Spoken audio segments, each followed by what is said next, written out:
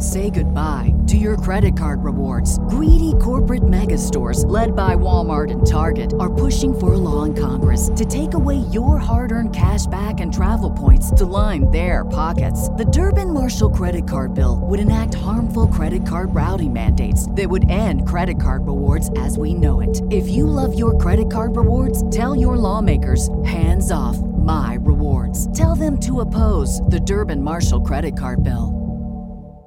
This is the story of the one. As head of maintenance at a concert hall, he knows the show must always go on. That's why he works behind the scenes, ensuring every light is working, the HVAC is humming, and his facility shines. With Grainger's supplies and solutions for every challenge he faces, plus 24/7 customer support, his venue never misses a beat. Call quickgrainger.com or just stop by. Grainger, for the ones who get it done.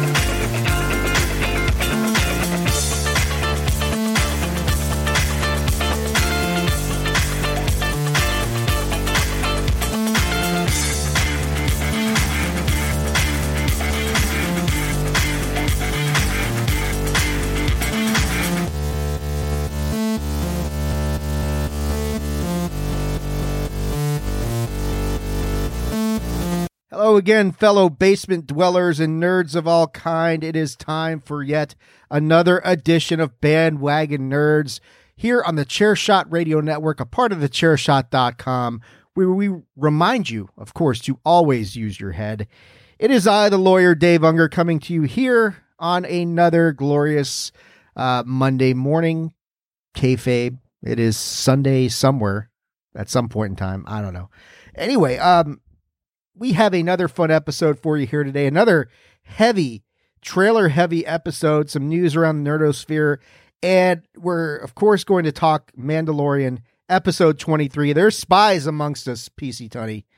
And PC Tunney and I are going to take a victory lap here on the Mandalorian review this week because even Patrick O'Dowd gave us our props on Hockey Talk, which you will hear on Tuesday. He was like, you guys got it right. We are actually joined, though, by a third musketeer here today. It is not just me and Tunney.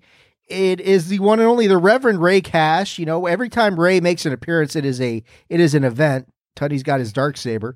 So, you know, that sort of thing. But, Rev, I know you've had an interesting few days. Thank you for coming on the show and spending some time talking to us today about some nerdy stuff. Hopefully it'll be cathartic for you in some respect.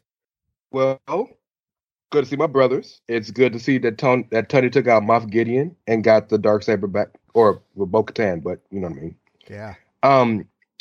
But also, I was gonna say this is my flu game, but I'm not a Jordan guy, so can this be me winning the U.S. Open on a broken leg like Tiger did, going 5 days? Is that better? That works. If you can name the guy Tiger beat in the playoff. Rocco Immediate. Love that guy. And you can. Love that guy. Yeah. I told you I watch golf. I may not be able to tell you everybody, but I watch it. Or I watch Tiger, so. Well, yeah. I've logged more hours watching Tiger than anything except the Green Bay Packers, probably.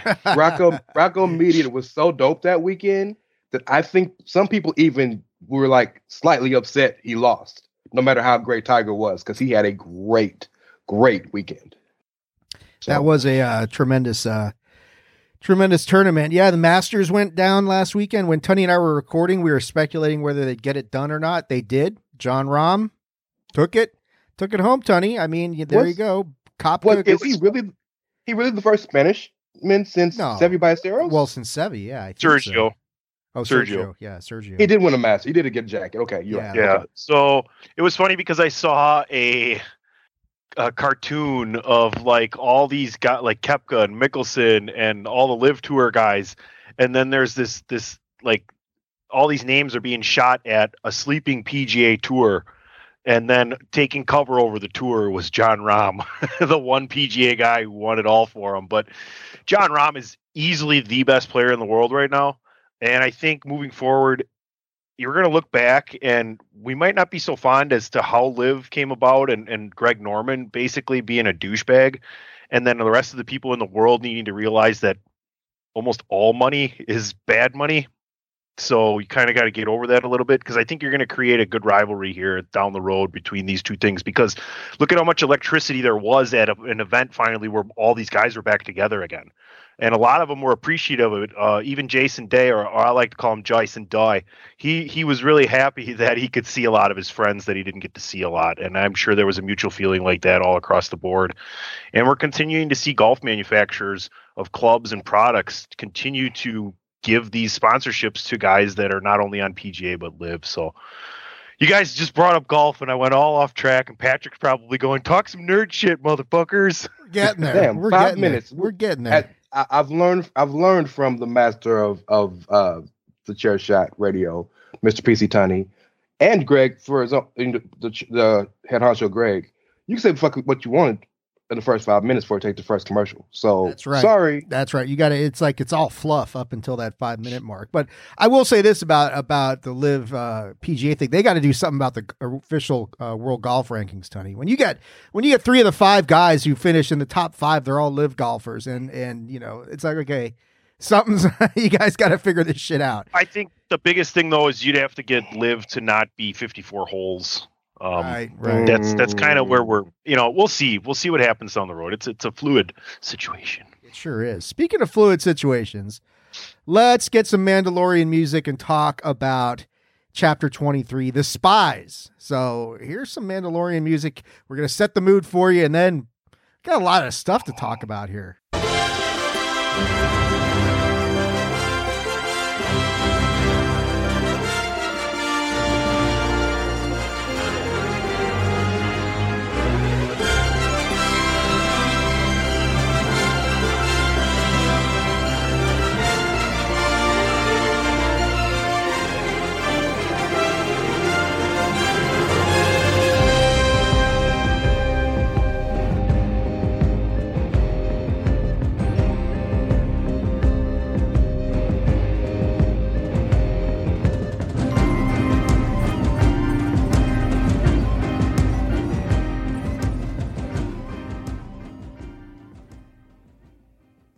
All right, Tony, as I said, it is time for our victory lap, because it was just a week ago that we were on the show. And actually, I think maybe my wife deserves more of the credit for this than you and I do, because it was kind of her idea that when I said, I'm not sure I understood the first 30 minutes of what was the point of the first 30 minutes of that last episode with them running around chasing down battle droids and this and that and talking to Ugnaughts and that sort of thing. And she's like, well, I think it's to kind of show that not everybody's happy with the Republic, the New Republic, that there's these pockets of dissension going on. And Christopher Lloyd's character was one of them. And no, we're not going to get into the whole, controversy about Jack Black and who was the girl who played Ray, who played Lizzo. And people just losing their goddamn minds about it. Why'd you ask Ray? Why didn't you ask both of us? Well, because he's from Houston. Duh. Oh, my bad. I figured I knew she was from somewhere down in Ray's neck of the woods. So, yeah. Anyway, we're not going to get into all that, but Ray. Good save, Ray. Yeah. Way to go, Ray. You're the man. This is why we need the Rev here to keep us straight. But no, my wife had said, she came up with that idea. There's pockets of dissension. We saw it. And then we get into the very beginning of this episode, and right off the bat, we discover it's not a pocket of dissension. It's the fucking Empire as basically sitting there, kind of not really even that dormant. And they even say some of the stuff that we said last week, like, people aren't happy. People are already pissed off at the New Republic and this and that. And Moff Gideon's there. First time we saw him this season for season 3 of The Mandalorian. And you've got all these remnants of the Empire. And then Grand Admiral Thrawn gets name dropped, flat out name dropped, that Grand Admiral Thrawn is in this universe in some form or fashion. And, I think maybe we'll stop there before we get into the part where they end up going to Mandalore and the trap that gets sprung on them there. It's a trap. Anyway, Ray, I'm going to turn it over to you first again, just to piss Tunney off. But, your thoughts. I mean, we haven't talked to you much about Mandalorian the past few weeks. I think Tunney and I are unanimous in our opinion. This is probably the best season so far. Or damn close, maybe the first one. They've all been great. But your thoughts, I mean, the Empire, very resurgent. I know Patrick is not happy about the blatant attempt to retcon the sequel trilogy, which gets more legs here in this episode. Yeah, well, you know what? If Patrick has such a problem, maybe he should come on his own goddamn show and talk about really, man. Instead of leaving it up to us. I'm gonna catch hell for that one. Oh boy, I can't wait for next week. Well, he won't be here next week either. I can't wait for 2 weeks from now. There you he's go. Writing this shit down. I think his comeback episode is just going to be by himself. He's going to have so much to say. It will, and I mean, what sucks is that he won't be here for the season finale next week, which is going to be massive. That does suck. Yeah, but I'm sure hockey. We can only talk hockey so much, so I'm sure we'll have a debriefing about it on Hockey Talk next week, which is now Hockey Talk, sponsored by Bandwagon Nerds. Anyway, Ray, I'm okay with that.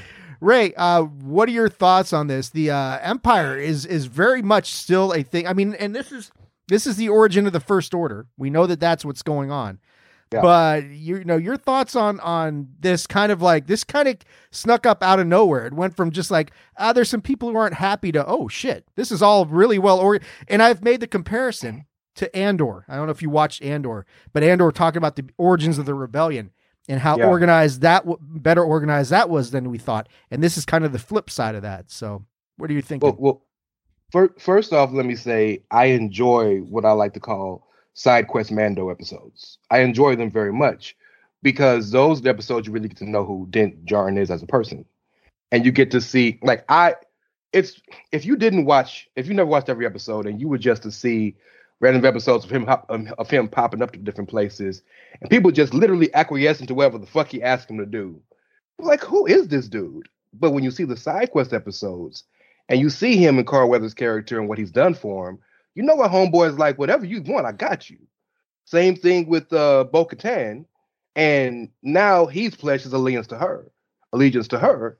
But I also liked the side quest episode with Lizzo and with Jack Black, because you got to see more of why he grew to respect her when at first they didn't rock with each other at first, right? So little stuff like that I think is important when you get in the grand scheme of things, but also the little small things like with the battle droids and whatnot and Christopher Lloyd. But also the one episode that didn't make sense to me until this one was old girl, who I guess is the main mole who like tricked the good scientist who was really just trying to do good. Right. Like that whole episode didn't make sense because it was a misnomer until we got here. But now you're talking about all these spies and all these little chess moves being played. And the ultimate chess move that I don't think anybody saw coming was your boy had took over Mandalore the entire time. Right. I sent you a TikTok. You're talking about Elia Kane, just to go back and mention that character name. Yeah. Thank you very much. I will trap Kane like exactly Undertaker? Like the big red machine. Yeah. Okay, got it. The guy who pile drove Pete Rose, that guy. As among many other people. Yeah. I sent David the guy that he took the hair off and then he won the world title, that guy. He took the hair off. I think literally took his hair off. We get it, guys. We get it. I sent David TikTok earlier this morning. He was a dentist. I'm sorry, he was a dentist. Thank you. But it had a controversial take that. Do you want me to throw it out here, or you want to talk about that later? Yeah, we could talk about it later. I think okay. But I'd be curious to get the armor is definitely a topic of conversation as to. Well, you're going to bring up her following Maul, right? In the what was that? The Death Watch or whatever. I don't. I don't know none of that shit. Oh. So forgive me. Armor followed Darth Maul. Yeah. Ooh, okay. See? Learning something. So forgive me for jumping. I know didn't want to talk about it now, but Tony brought it up. Essentially, this person is saying he believes that the armorer isn't. Everybody thinks the armorer is a mole or some sort, but in fact, he believes that the armorer actually made a pact with Moff Gideon, which is how Moff Gideon knows so much about about Mandalore and the lore of Mandalore and how to use Beskar, and they even found Beskar on his ship at that time and all of these things. And he betrayed her, which is how he got access to the Darksaber in the first place. And so she's been trying to hide that, which is why they went hiding when they went, because Bo-Katan's been very open about how they fought to save Mandalore, and she made her pact and got screwed over. So it would make sense that he was doing that to all the Mandalorians. And it also makes sense why he'd want Mandalore when Din Djarin been beating their ass one-on-one by himself. So it's interesting. I don't think that the armorer is a double agent. I don't think that that's the case at all. I think Elia Kane and the amnesty program with the New Republic is what's leaking this information to the Empire or whatever you want to call it, right? That's where I think it's coming from. As far as the Beskar and all the rest of that stuff, we kind of mentioned that before. Like, what was the point of it? Well, they had found a way to get this from the Mandalorians and from Mandalore without, I said last week, what if they're the ones that found it somewhere and did it, right? And it is, because you look at Moff Gideon now. He said not only is the Mandalorians great, but so are the Jedi, and he used one other thing as well. And he said, now I'm the best of all three. I want, and that's kind of where that comes from. So I don't know that necessarily it's more than Elia Kane and the amnesty program, because we got to go back to that scientist as well that was getting the information, that was making all those things that she betrayed and mind fried. So I don't know. But guys, we've gotten this far and we haven't talked about Grogu and his yes and fucking no button. Oh, yes. The IG droid. Yes. That. Yeah. Go ahead, Tony. And him unifying the tribes of Mandalore during that fight and just grabbing both those guys and pressing the no button over and over again. And the fact that Bo-Katan told Din that he's got a great, you taught your apprentice well, and Din's like, Ian learned that from me, essentially saying he learned that from you. Yeah. Right? Like, these people need to coexist and you need to treat everybody. He learned that from Luke. He might have learned it from Luke as well. So, I mean, I think that's kind of understated, that he did spend quite a bit of time with Luke. I'm sure some of whatever Luke taught him has carried through. Year and a half or two. Yeah, John Favreau said that the amount of time that has elapsed in Grogu's life being away from Din is the same amount of time we had between season 2 and 3. All right. It's not super long. It's year and a half, 2 years. Right. And I think, you see Grogu, and it's good because it gave him a vehicle to communicate. Granted, as simplistic as it could possibly be, but it's still a communication aspect of Grogu that we didn't have. And the fact that he's using an assassination droid as his vehicle, his chariot, is really good. But let's switch gears and talk about Mandalore, because we know everybody goes to Mandalore. They go to the mines, they get reunited with other Mandalorians who've been on the planet since basically the Purge started. And they all go to where they think is going to be just this abandoned nothing that they can they go down to the forge, then they're going to reclaim it. And instead it's a big trap. And like you guys are saying, Moff Gideon and the Empire, or whatever the hell it is, the remnants of the Empire, the First Order, something in between, I'm guessing is really what we're dealing with here. They've got it all under control. Moff Gideon's giving Dark Troopers Beskar alloy fucking armor. They separate Din from the rest of the group. Din gets captured and taken away. Paz Vizsla makes the ultimate sacrifice. And guys, Praetorian fucking guards. Now, look, whether you love the sequel trilogy or hated it, and Patrick is the one of us who really liked The Last Jedi. The other three of us are like, but I liked it. You liked it? Okay. I was okay with it. It's not my favorite of the three. It's the worst of the three. My least favorite Star Wars movie is Episode 2. Attack of the Clones? Or is it 3? Which one is the long, drawn-out fucking love story between Anakin and that's the second one.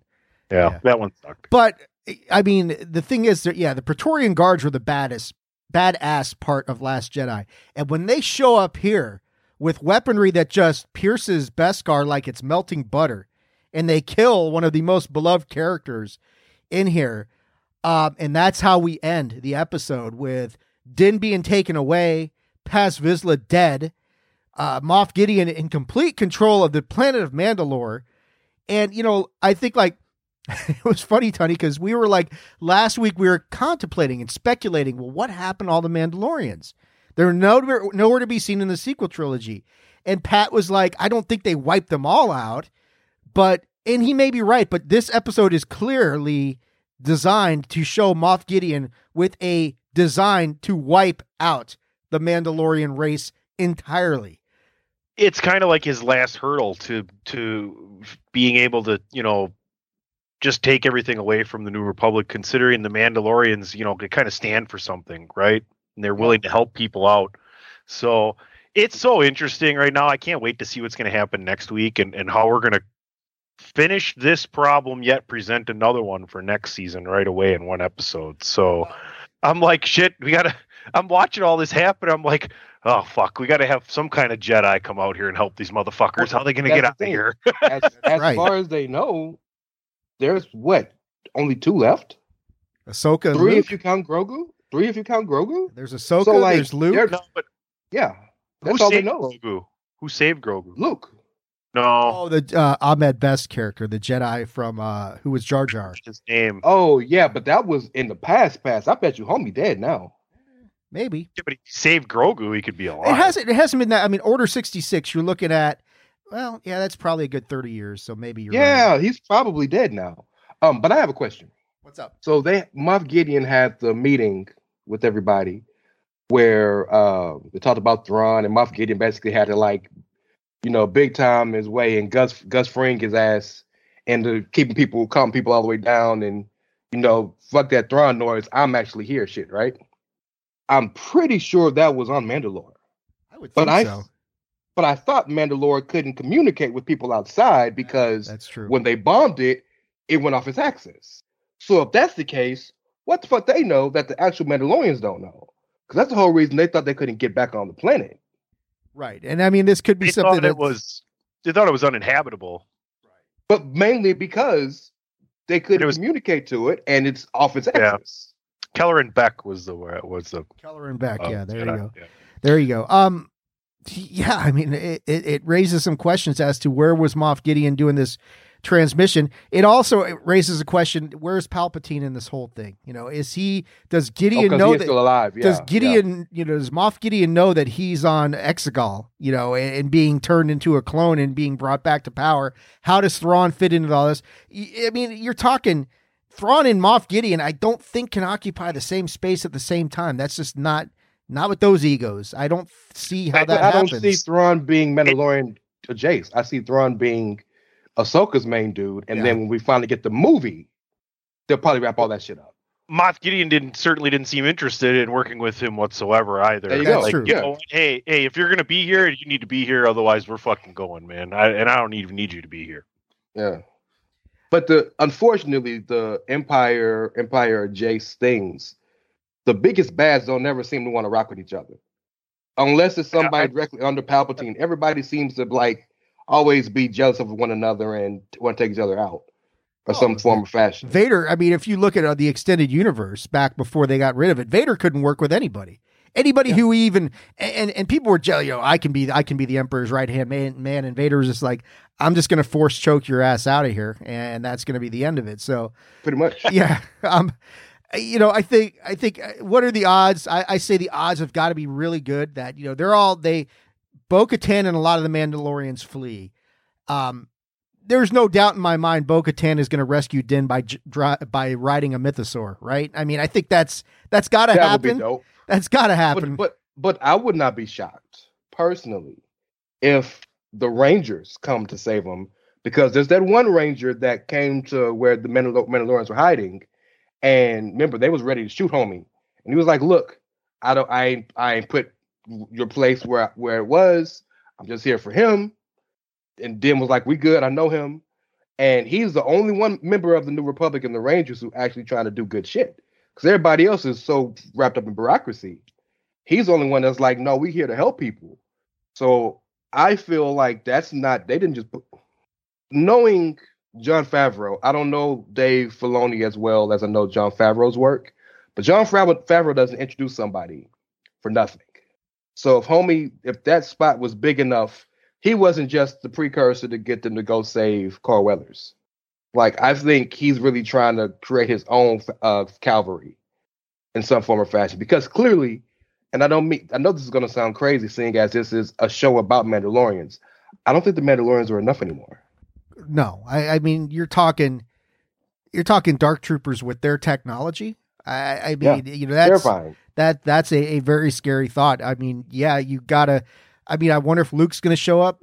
I still wonder, does Boba Fett show up here at the very end, and offer some backup Fennec Shad, something like that. Boba Fett and Fennec, yeah. That's good because Boba owes Din. Din saved his ass. Really, you're really going to get Super Luke again? We might. Well, Luke would come for Grogu. Yeah, I mean, Grogu. Not to take him, but to think about it. Listen, though. I would love to see Luke Skywalker again, and especially in his all, ultra powerful state that we seen him the last time. It was like the most powerful Luke you'd ever fucking seen, right? It was no problem for him to just take out an entire ship of some of the, most dangerous opponents ever. But is that where we're going to fall on? Because we already talked about it. There's more seasons of Mandalorian to come. There's so much more story to come, right? And every time they get backed into a corner, oh, don't worry, it's somebody. Look. We were kind of okay before, but now we really need to. I think the odds are better that Ahsoka shows up than Luke. I mean, I think, and that I could see because her show's coming up next. The new show, yeah. I'm good with that. Grogu's going to be obviously. Grogu knows that Din's in serious trouble. Am I the only one that notices that besides Din, Grogu has taken an affinity to only women? What are you saying? That Grogu's a pimp, Tony? Is that what you're saying? Maybe he just likes the boobies. I don't know. Or dead ass. I'm not sure. Well, he really fucks Bo-Katan. Yeah, he likes her a lot. He likes her a lot. Lizzo's character? Yeah, well, she was the only person ever treated him like a baby. I'm sure he liked that shit. Well, and the mechanic, Din Djarin's mechanic. Yeah, Din's mechanic. Grogu likes her as well. Keep playing him out there. Who else we got? Because you're going to throw out Cara Dune. Cara Dune. He was okay with her too. I don't know, man. They desperately need some firepower to match up against these guys. It's not going to end with just the First Order running rampant. So could it be they're going to be pimping ain't easy? Shut up. easy pimping is not. Could it possibly be? Thank you. Could it possibly be more Mandalorians popping out that we don't know about? Could the Armorer make the call to all of them? Because I truly feel like the one thing the Armorer does know is that she knows where every Mandalorian is and just ain't saying shit.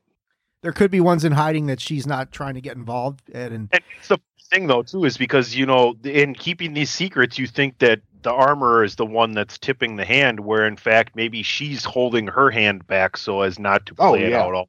Clearly, right? She's holding information in. And the thing that you can see with the Armorer and you can recognize the horns on the helmet. That's the Darth Maul connection from the Death Watch, right? Mm-hmm. Yeah, I could see. I mean, is Maul still around? No, he got off in Clone Wars. That's right. Got cut in half. No, he survived that. He survived that. Anyway, yeah, I don't know. I mean, I think you might be right. The Armorer knows where some extra Mandalorians are, but doesn't want to get them involved because why get everybody there so that everybody can get wiped out at once? But maybe she thinks this is an all or nothing situation, and all hands on deck. I love your idea about if Bo-Katan rides fucking mythosaur. It's happening.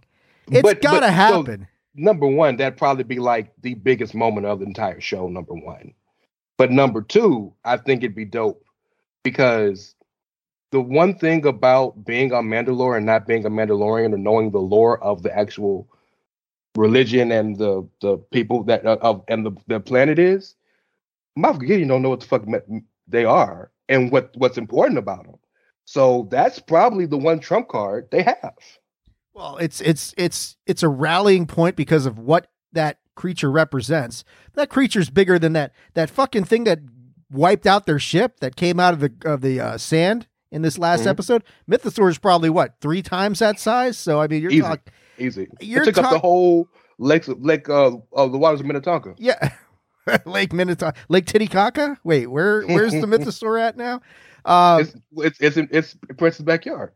Actually, it appreciates jazz, so it's in Utah, Salt Lake. It's the Salt Lake Mythosaur. There you go. Yeah, I would be surprised because like you're saying, Ray, they don't just introduce something and don't do anything with it. She saw the Mythosaur, the armor. We've talked about it on previous episodes where it wasn't real clear whether she believed Bo-Katan or if she thought, oh, you're just seeing visions and stuff like that. But now with the stakes this high, I could see the armorer saying, did you really see it?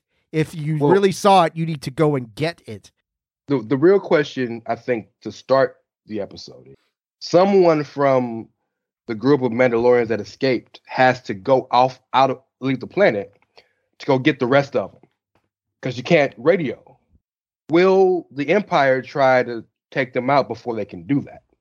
Because I doubt that they're going to just come down on their own because they spent a whole day down there without doing anything and they were still up in space. Right. So it's got to be some form of communication that happens first before we get to that, which could be slightly interesting given if there's a firefight leaving the planet. Yeah, and you know what didn't Moff Gideon launch bombers and interceptors and all that kind of shit? So they're on their way to the fleet. Maybe that's where the Rangers and the X-Wings show up or something, Ray, because we know X-Wings can kick the shit out of TIE fighters 6 days a week and twice on Sunday or something like that. Straight up. I think I fucked that up, but that's okay. We know what it is. And since Cara Dune decided to MAGA her way off the show, can we get the actual Ranger to get some actual love on the show and be named? Like, do we know his name?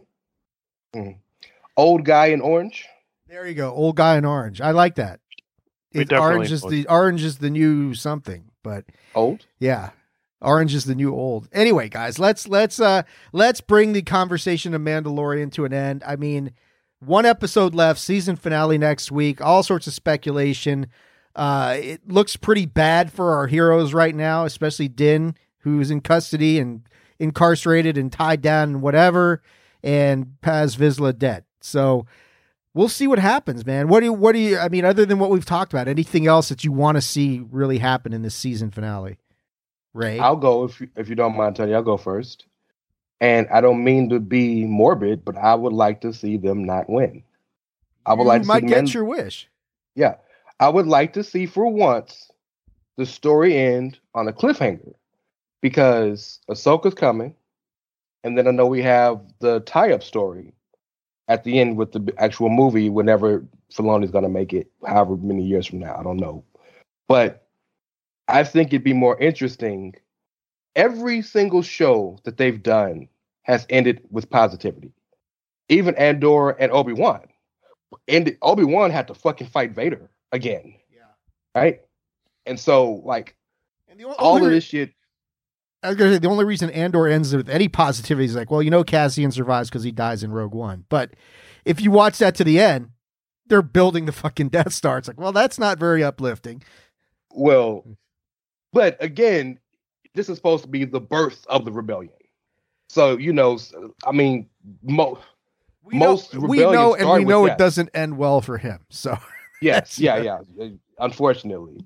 But it would be interesting, I think, for me, and a change of pace, a welcome change of pace, to see them not win and have to figure out what the fuck are we doing, because I'm tired of the teases and the teases and the teases and the teases of the First Order or the new Empire or the this and that or the Space Yankees or whatever the fuck we're gonna call them. Space Yankees. I'm tired of the teasing. Let these motherfuckers come, and then let it be beat. But you're gonna keep cutting them off at their feet, and then it's gonna go back and respawn somewhere else. Like, that gets tiring after a point. You know what I'm saying? And if that happens, and then Moff Gideon ends up losing, that's your reason for Thrawn to come and say, "Yeah, bitch, I told you, you should have waited."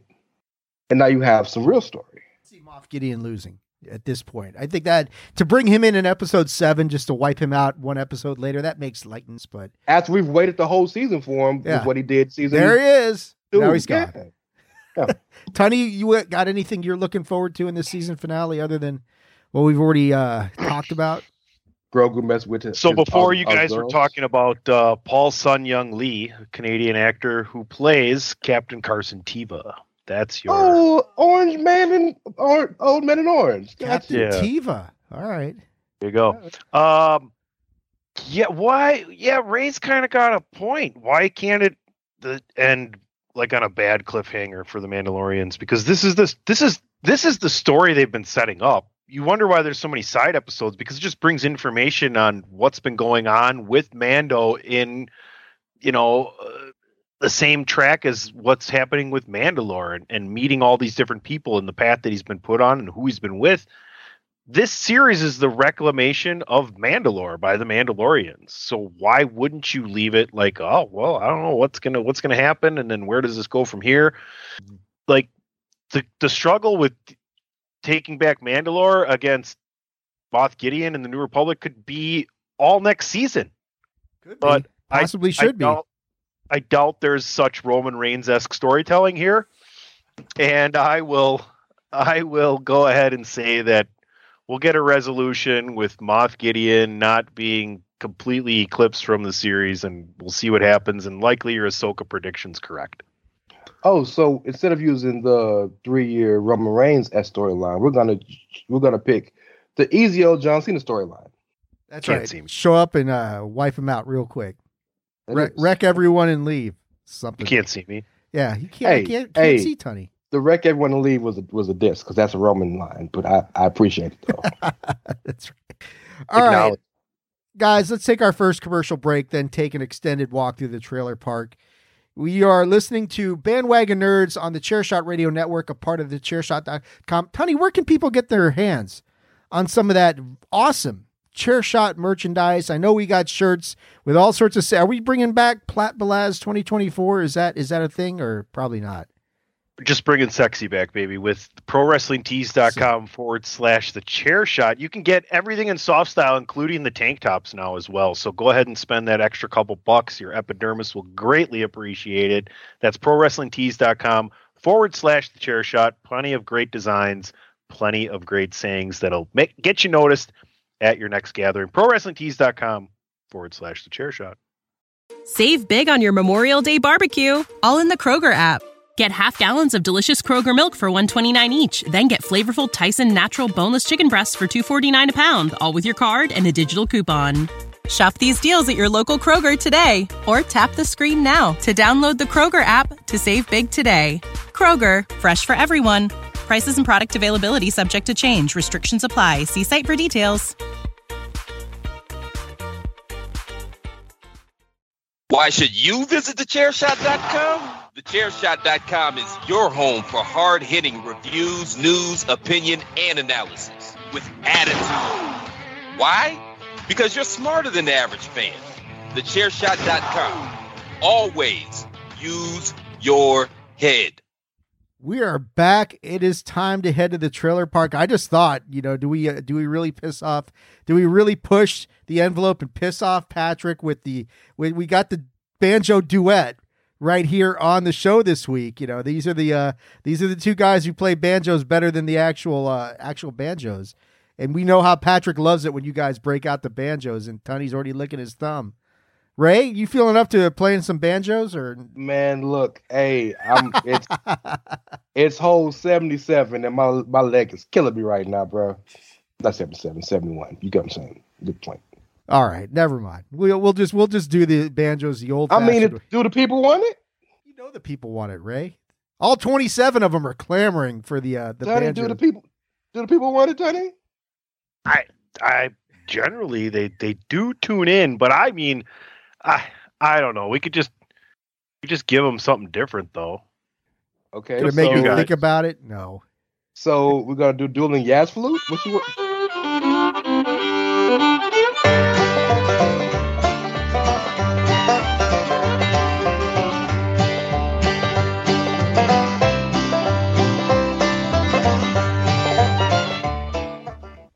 not mad at it. You know, I'm definitely not mad at it. So was that from Deliverance or something, or where was that from? No, that was just some Appalachian bluegrass. That's got too much soul for Deliverance. That's true. Don't say nothing. Just do it. Anyway. Sweet. I thought last week was bad for the trailers, but we got a bunch more here, and I had to actually stop doing trailers because I'm like, all right, too many of them are here. But we're going to start off talking about Star Wars Visions Volume 2 coming out May 4th, 2023. Patrick, I know he told me that he watched Visions with his son, Little O'Dowd, and they really liked it. I haven't seen any of it. I love in the trailer, the animation style is varied, and it looks really cool. Go ahead, Tony. It's that realistic kind of computerized animation, right? Where some of it, yeah. You're almost trying to make it seem real as opposed to cartoony. Right. Yeah, I mean, some of it, but I think, aren't there varying animation styles in this thing? It's not all just kind of the same kind, right? No, it's 9 different animation studios with all different styles. Okay, right. You have some anime, you have some cross brushing, you have all different styles, which is dope because Star Wars is so thematically different in so many different ways with so many different stories you can tell in worlds and areas that it's cool to see these different worlds in different medium genres, if you will. So I think that's dope. Especially think of Star Wars in the eyes of what the Filipinos think of it or what the Venezuelans think of it. Or I don't know if these are actual countries that are doing this, but that's cool to me. I think we forget that Star Wars in general is not just a story that's being told visually, but it's also a display of art, and nothing, permeates that more than after you're done watching The Mandalorian and you see the sketches for the show. They're gorgeous. They're almost better than some of the scenes you see, right? So anytime you can break it down and put it in an artist's hand, it gives it that, artisanship, that authenticity of feeling along with what you're visually taking in. Ray, did you watch Volume 1 of Visions? So there it is. I'm sorry, I'm watching other trailers, so forgive me. Get caught up, Ray. Get caught up, damn it. Go ahead. So if anybody gets a pass, I've been out of town on work, and the second I got off the plane, I went straight to the hospital. For the record, that's right. So I think I've had a little. It's all Chris. It's Chris Platt's fault too. We already established that. So you had all that time in the hospital, and you couldn't watch a trailer, huh? I didn't send him the rundown in time. That's on me. That's on me, Tony. There we go. Yes, thank you very much. I kid, folks. Send your hate mail to DPP. That's right. I have not. I'm disappointed to say this. I haven't watched any of the animated Star Wars stuff. That goes back to Clone Wars. That goes back to Bad Batch, and I'm disappointed because I hear nothing but good things. And Dave has been very upfront with telling me how a lot of the shit that happened in Clone Wars specifically has shown up in this. Rebels. For example, Rebels especially is now everything going on in Mandalorian is really tied into Rebels. So that is absolutely something that I am planning to do. But the reason specifically I didn't watch Visions was because from the way it was pitched, and I could be wrong, but none of it is canon from what I've learned, what I believe. So it's something that I could just watch whenever I want to. It's not like I have to watch it to keep up with this or that. Because if it was canon, I would be more inclined. Like Bad Batch, I think they're trying to make some of that canon. It is canon. So I feel like, I'm stupid for I've missed that. But Visions, I could watch today, next month, next year, next decade, and it'll still be relevant because it's just a new telling of a different story by a different animator and editor. So you got time to get caught up on all this stuff. You got time to get caught up on all this stuff. Well, shit, I've had time to do it the past 2 days, but I was too busy fucking damn near intubated. Because you didn't talk to me first. I would have been like, Ray, in between breathing treatments, watch some Clone Wars or some shit like that. Come on, get with it, Ray. Yeah, you're having trouble breathing, not hearing and seeing, all right? That's right. That's right. God, friends, right? Damn Friendship. it, your eyes and ears still work, right? You know I love you. We do, Ray. We love you. It's all silver lining. It's like, well, this part's working okay. I'll get to work. Hey, while you're joking, I did watch Titans. So there you go. I heard that's got its last episodes out now, so it's all downhill from there, or done. Well, look, I know this is a tangent that we don't want to talk about, but I'm sick of Trigon, but Brother Blood looks genuinely terrifying. So yeah, I gotta get caught up. I want to finish that as well. But let's move on. I mean, yeah, Star Trek. Wow, Star Wars Visions. Yeah, exactly. Live long and prosper, but not in this Vader time. Not in this Vader time. Vader time. Is that what that is? Picard just wrapped up, though. I think if Yeah, you're they talking did, about, yeah. So Vader was a Vulcan, is what Ray is saying. Is Vader was a Vulcan, but exactly. Let's talk about this next trailer. Which, man, Patrick shared this one, and I know how much you guys love horror, but geez, talk to me. Coming out July 28th, 2023. Wow. Tony, I want to turn it over to you first. Did you get a chance to check out this trailer? And I mean, this looks pretty damn creepy. You know, it's interesting because it's kind of I'm not a horror guy, and it seemed like a kind of a new take on a Ouija board kind of thing, connecting with the dead. And it was kind of, at first it was a horror, and I'm like, okay, I don't even really need to watch this, but I watched it. I watched the trailer. And it was kind of cool. And she came back, the girl who did it in the trailer with there's this hand on a table, and you grab it, and then you say what? Like, talk to me. Talk to me? Yep. Yeah. That's the name of the bit. Yeah, that was a giveaway. And she goes through this thing, and you can only do it for 90 seconds, or whoever you channel or whatever you channel wants to stay, and it becomes a problem. And she comes back, and I think the most interesting thing for me was when she came back after seeing it visually and audibly. It didn't look like the greatest experience. It was kind of weird, but she was like, "Oh, it was amazing." So I'm not going to watch it, but it's a really interesting concept. Yeah, I thought the trailer looked really cool. The concept, like you're saying, it is a little bit more tangible version of a Ouija board where this hand grabs back, and these whatever your channel, like what do they say? Light a candle to open the door. You only have 90 seconds. Make sure you blow the candle to close the door. And they speculated that for some reason, why did they fuck with the dog again? Why do they always got to be fucking with dogs? They put the dog in the next room. I don't know. Maybe it's because the dog can sense what's going on. Yeah, I think it was to protect him. Yeah. Ray, what do you think? I know you love horror. Well, actually, you're a bigger horror fan than Tunney is, I think. But much big. I genuinely love horror movies. Yes. What did you think of this one? Is this piqued your interest? So, I would say that most horror movies I'll watch, but I wait till it gets out of theaters. I could see this in the theater. This shit looks so good, and so I know. Shout out to the homie Aesop, who's big on A24 like that. Like he got stock in that fucking company. Somewhere. Should. Should. And they're having a banner fucking year to their credit, right? Everything Everywhere All at Once just beat the shit out of everything, and then some. The shit out of everything everywhere all at once. All at once.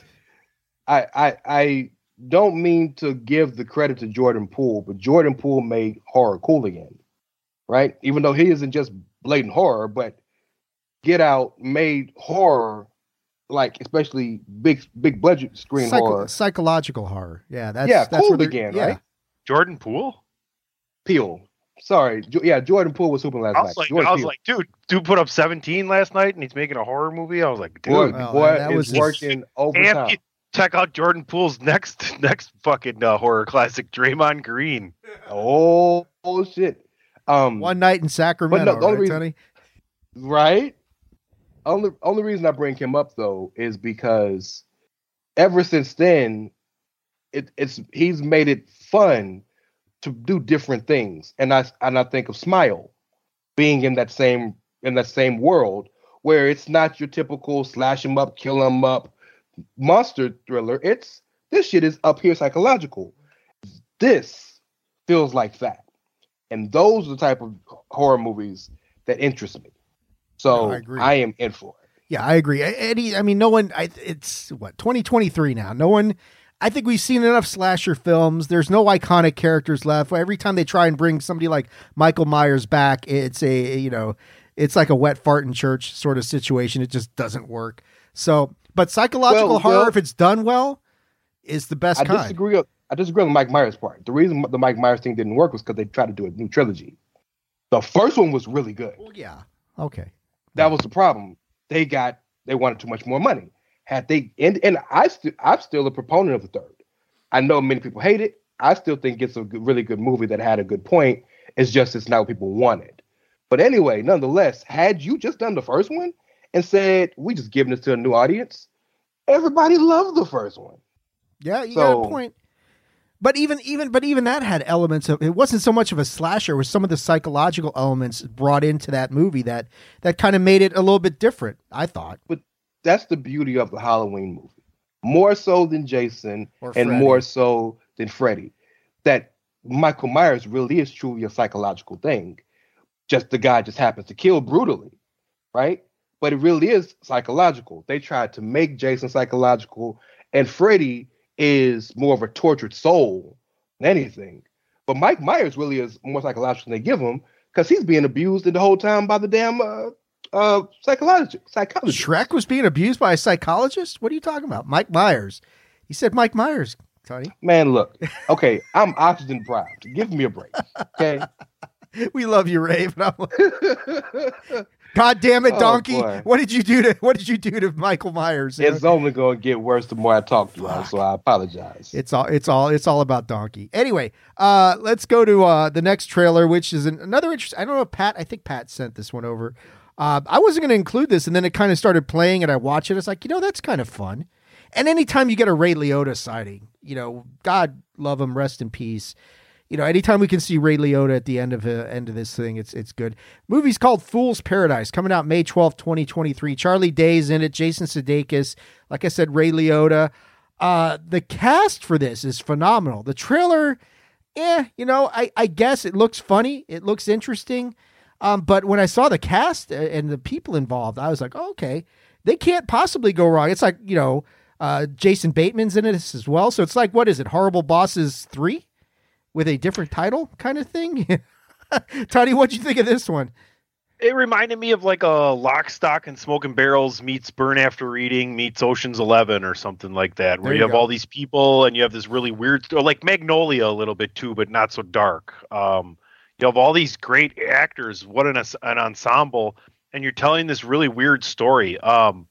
Like it also reminded me of what's the dinosaur movie with Ed Norton? Dinosaur movie with Ed Norton? He plays the purple dinosaur. Barney? I think it's with... Not Barney. No. All right, if you say purple dinosaur, I'm going to say Barney? Only purple dinosaur I know. I'm going to remember... It's Death to Smoochie. Death to Smoochie. Remember Death to Smoochie? Gotcha. Yes. It reminds me of that kind of genre where it's like funny, but there's something serious going on, very far-fetched, and there's a lot of really good actors in it. So... I think this is something I will watch when it comes to streaming. You're going to get everybody that loved It's Always Sunny, and you're going to get everybody that loves each and every one of these actors and actresses, and you're going to get everybody that likes these weird kind of kitschy, dramedies. It looks fun. It looks fun. Sorry, Ray. Go ahead, man. No, just real fast. You know what it reminded me of? You mentioned all the references you took, Tony. Once Upon a Time in Hollywood, without the Nazis and Manson family. We're just going to leave the bad element out of that. Yeah, you're right, though. What do you think? Did you like this trailer, Ray? I mean, it's got a hell of a cast. So Ray's not feeling it, though. I'm not saying I'm not feeling it. Comedy trailers are really inconsequential. A comedy trailer really has to be like really grotesque, really out there, or really clever to get you interested. Most of the times what sells a comedy movie, like you said, is the cast. So the cast sells the movie. Nothing in the trailer caught me, other than, seeing Ray Liotta. Who's the writer and director of all this? I don't know. Yeah, I don't know. Good question. I'll look it up. Ray's going to look it up. He's the man. So Ray's got that on lock. Yeah, I mean, it's one that I'm like, I'll probably check it out. It's not one I'm going to rush out to the theaters and see, but it looks fun and the cast looks phenomenal. What's up, Ray? It's written and directed by Charlie Day. Okay.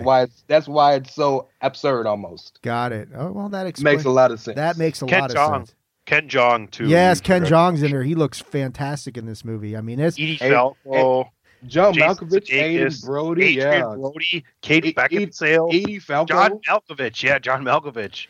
It's got no shortage of star power, that's for sure. But I think Ray brings up a good point. Comedy trailers are tough because either they really jump off the screen at you right off the bat, or you're just kind of like, I'm not sure what's going on, but I have no doubt this movie will be good. It'll be one I'm sure I'll check it out eventually.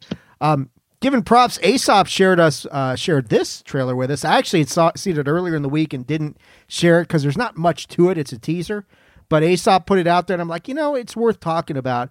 The Continental, which is a spinoff from the world of John Wick, coming September 2023, about our favorite hotel in the John Wick world. I have not seen John Wick 4. I don't know if anybody else has seen John Wick 4. I hear nothing but good things about it. I haven't seen 1, 2, 3, 4, 0, -5, none of them. Okay, so Ray won't be participating in this trailer. I didn't say that. Oh, okay. Ray, what did you think about this? So there's nothing to think about the trailer because I don't know what none of shit means. Okay. But I like the idea of the expanded world and getting to know. I like spin-offs of movies with TV shows that expand the lore of a world, because this is my ignorance, and I'm open to admit it. I'm sure the movies are great. I don't like a shoot 'em up, bang bang type action movie, and I thought that's what most of John Wick was. Clearly, I'm learning I'm wrong, but John Wick 1 made sense. They fucked with his dog. He had to go get him back. Why the fuck we still fighting 3 movies later? Maybe this show can expand the world of that world. But it doesn't make sense to me because I've never seen any of the movies. The reason they're fighting is because, yes, like you're saying, the first one, they kill his dog and he is going to avenge all that shit. But he does stuff in that movie that puts him at odds. Like the Continental is the main hotel in the John Wick series. And you can't conduct business on the Continental grounds. In other words, you can't kill somebody on the Continental grounds. It's like a safe house. And John violates that, which puts him at odds with the high table, which is like, the guys at the top of the organized crime. I mean, they're almost like the remember in Twilight, the vampires who were at the top of the Volturi or whatever the fuck they were called. I love how of all the reference movies you could have chose, you chose Twilight. Just thinking, they're like the vampires no at the judgment. top of the. No judgment. It's the first thing that jumped into my mind was those guys. So the high table's kind of like that. So the Continental is a spinoff of that. Now, I mean, the problem is Lance Reddick died, and he was a major part of the Continental. He was the main guy involved in the Continental. This is set in the 70s. I'm in for it. I want to see it. I got to see John Wick 4. It's one of these ones I'm just like, shit, I'm not going to get to the theaters. When am I going to? Okay, it's coming out pretty soon. I'm all in on it. Tony, I don't know, how experienced are you with the John Wick universe? Have you seen any of the movies? And what do you think about, like Ray's saying, they are expanding this world in talking more about the Continental. What do you think about that? I think I'm amazed at your ability to show up and that I know Kung Fu. I hate Keanu Reeves movies. I could give a flying fuck about an alternate universe to what's happening there. But he's not going to be on the show. I don't care. You hate him so much that you hate his crew. I just don't care. I knows Kung Fu, Ray. I like the amount of air I've wasted coming out of my mouth hole has already been exhausted to the point of Keanu still your girl? What the fuck? I don't care. It's not Sweet November or Knock or whatever. That's it. That's the end of it. It's November Rain, Ray, I guess. So Keanu stepped on one of Tony's cat's tails or something. Because clearly there is a personal vendetta. Expand the universe. Why don't you go back and like show his dog's mom and dad fucking? Like let's see that bitch taking it before she gives birth to John Wick's dog, which starts. Well, wow. I'm sure they have that on Dog Pornhub. Wow. X videos for dogs or something. Jeez, Tuddy just going all in on that. We don't call him Point Break for nothing, Ray. That's all I'm saying. I know he hates Keanu. I just never knew why. But I didn't. It's one thing to not like Keanu. Like, I can understand that. I don't understand not liking him. But I get not liking an actor, so I don't want to watch his shit. This shit ain't got nothing to do with Keanu, which is why you still like, nah, fuck it. Do you know what Keanu means? Do tell. No. Yeah, neither do I, because I don't fucking care. All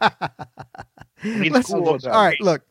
Let's talk about something we all care. Now, I'm not even going to give Aesop shit about double posting this trailer that I posted earlier in the week, but I just did.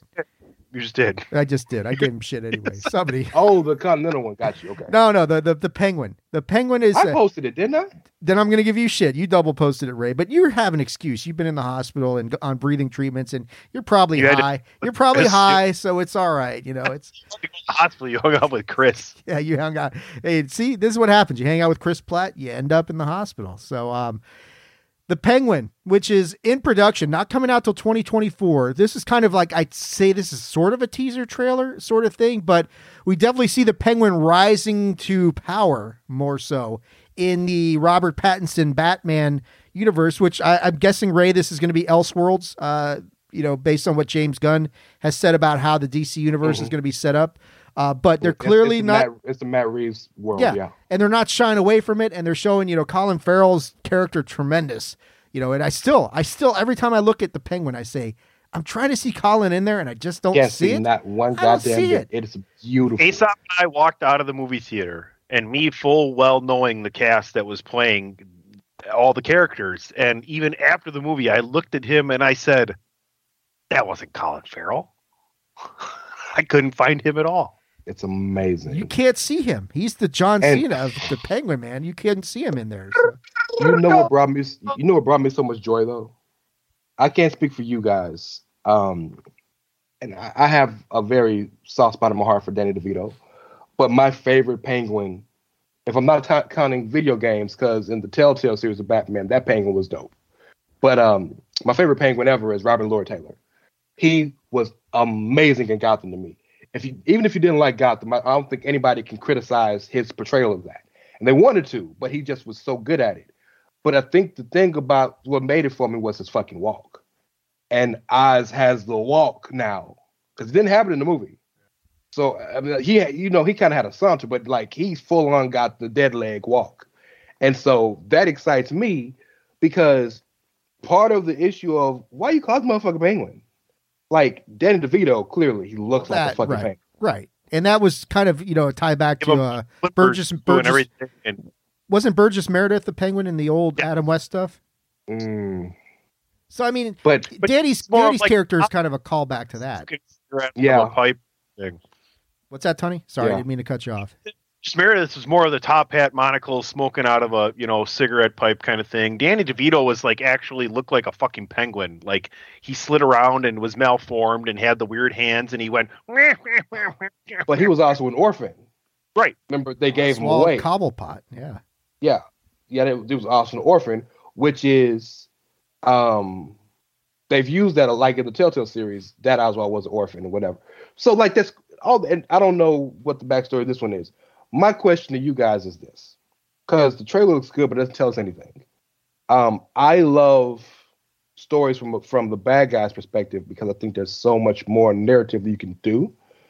But every show is built off of some form of good versus evil, whether it's good feelings versus bad feelings, good guys versus bad guys.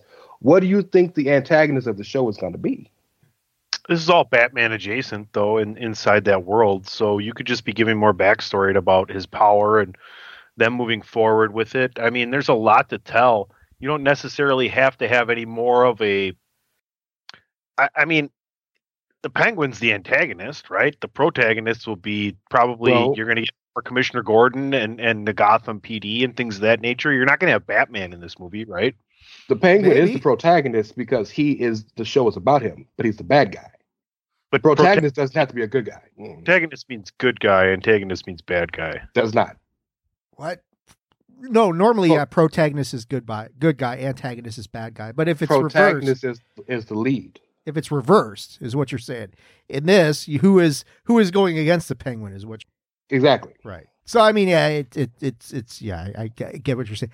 I'd be surprised if Batman doesn't show up in this series at some point. I'd be shocked if we see Batman, Bruce Wayne. I'd be shocked if we see Alfred. I think this is, look at way the story of the Batman was told. It was more of a detective thing, right? So why can't we get into the back mafia side of this all, right? Like, sure. Okay, Ray could be making a great point here, right? Like, even though the Penguin is a bad guy, he could be the guy you root for here, because it could be his struggle in taking power from the rest of the bad guys, which necessarily isn't a good thing.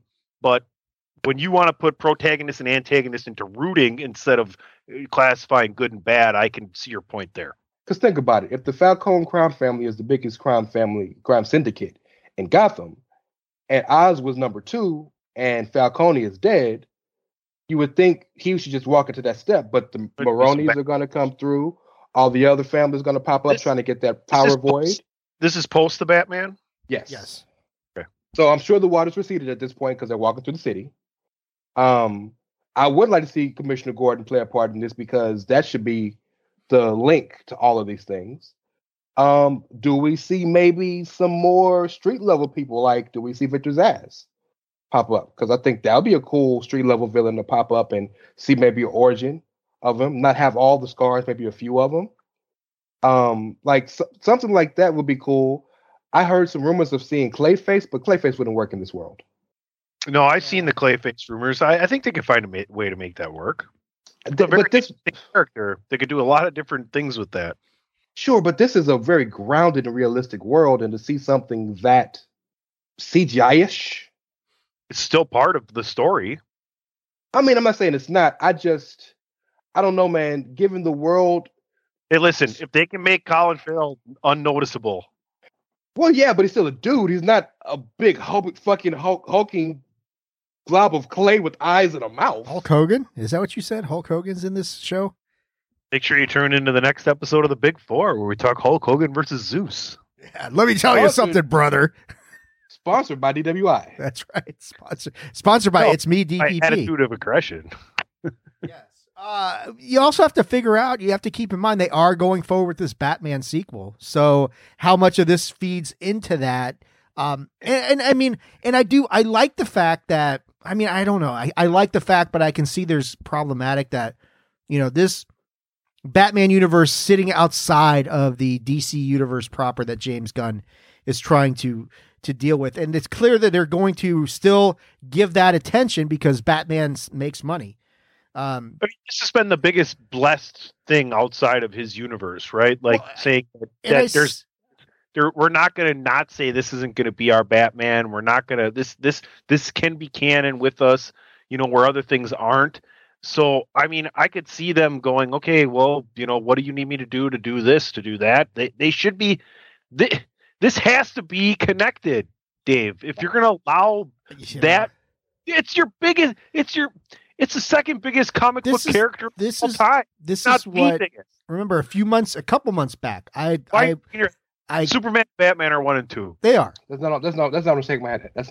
I had expressed concern a couple months ago as to putting this much momentum behind something that you have said this doesn't count.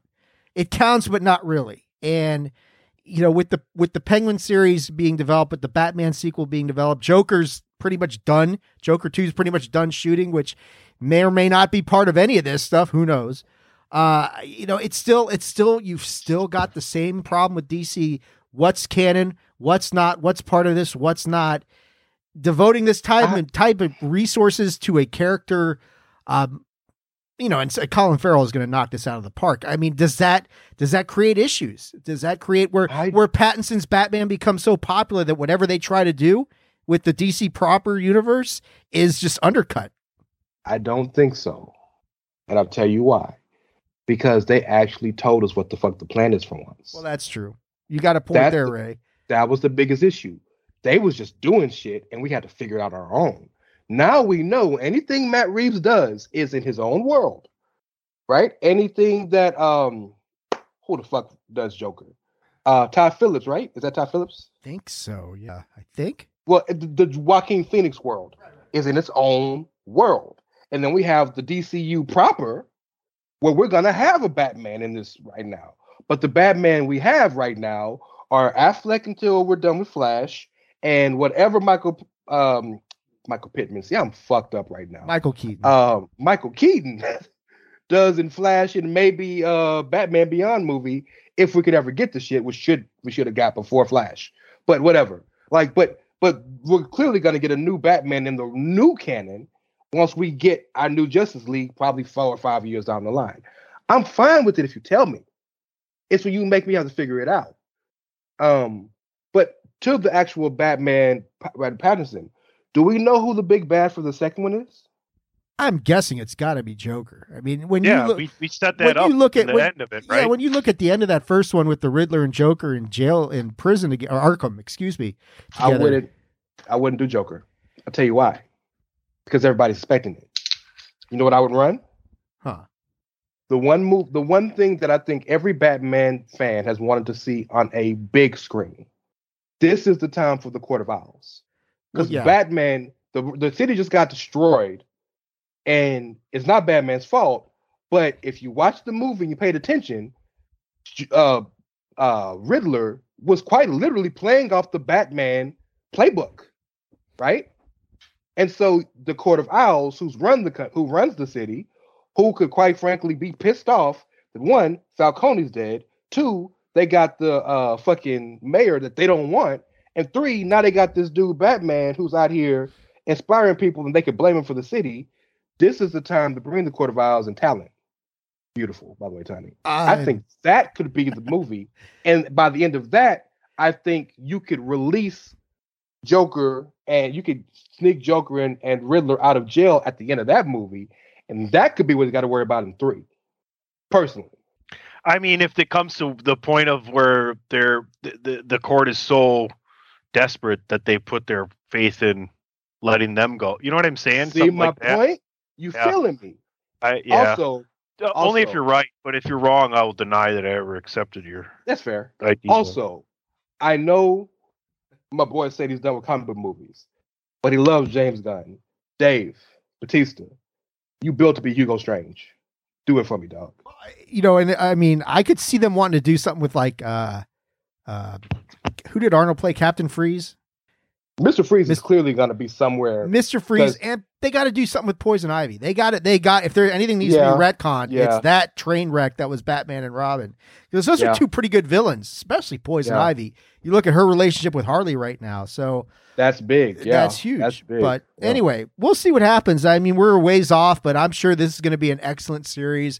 A lot's going to change by the time the Penguin comes out. Next trailer, Tony, I think you shared this one. So go ahead, man. I just want to say one thing.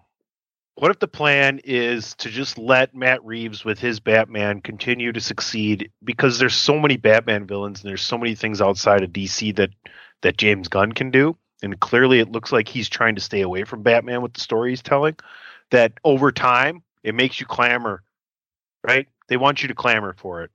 They want you to clamor for Matt Reeves Batman, Robert Pattinson, and it continues to get told well to meet the other side. I think nobody's going to clamor for it because everybody's been told and accepted the different.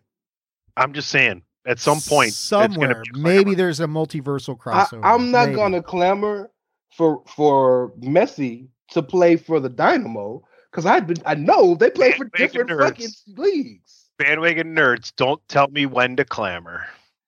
Bandwagon nerds, Messi on the Houston Dynamo. Yeah, there you go. Oh God, that's even less likely. Exactly. Sorry, I interrupted you, Dave. Yeah, Lionel Messi has joined the Houston Dynamo. Wait, what alternative reality is this shit? This is fucking gotta be Elseworld. Yeah, this is definitely Elseworlds if that's happening. Tony, I think you shared the next trailer, which is actually a video game trailer. We don't do these too often, but man, this is a big one because it is The Legend of Zelda, Tears of the Kingdom, coming May 12, 2023, a direct successor to Breath of the Wild.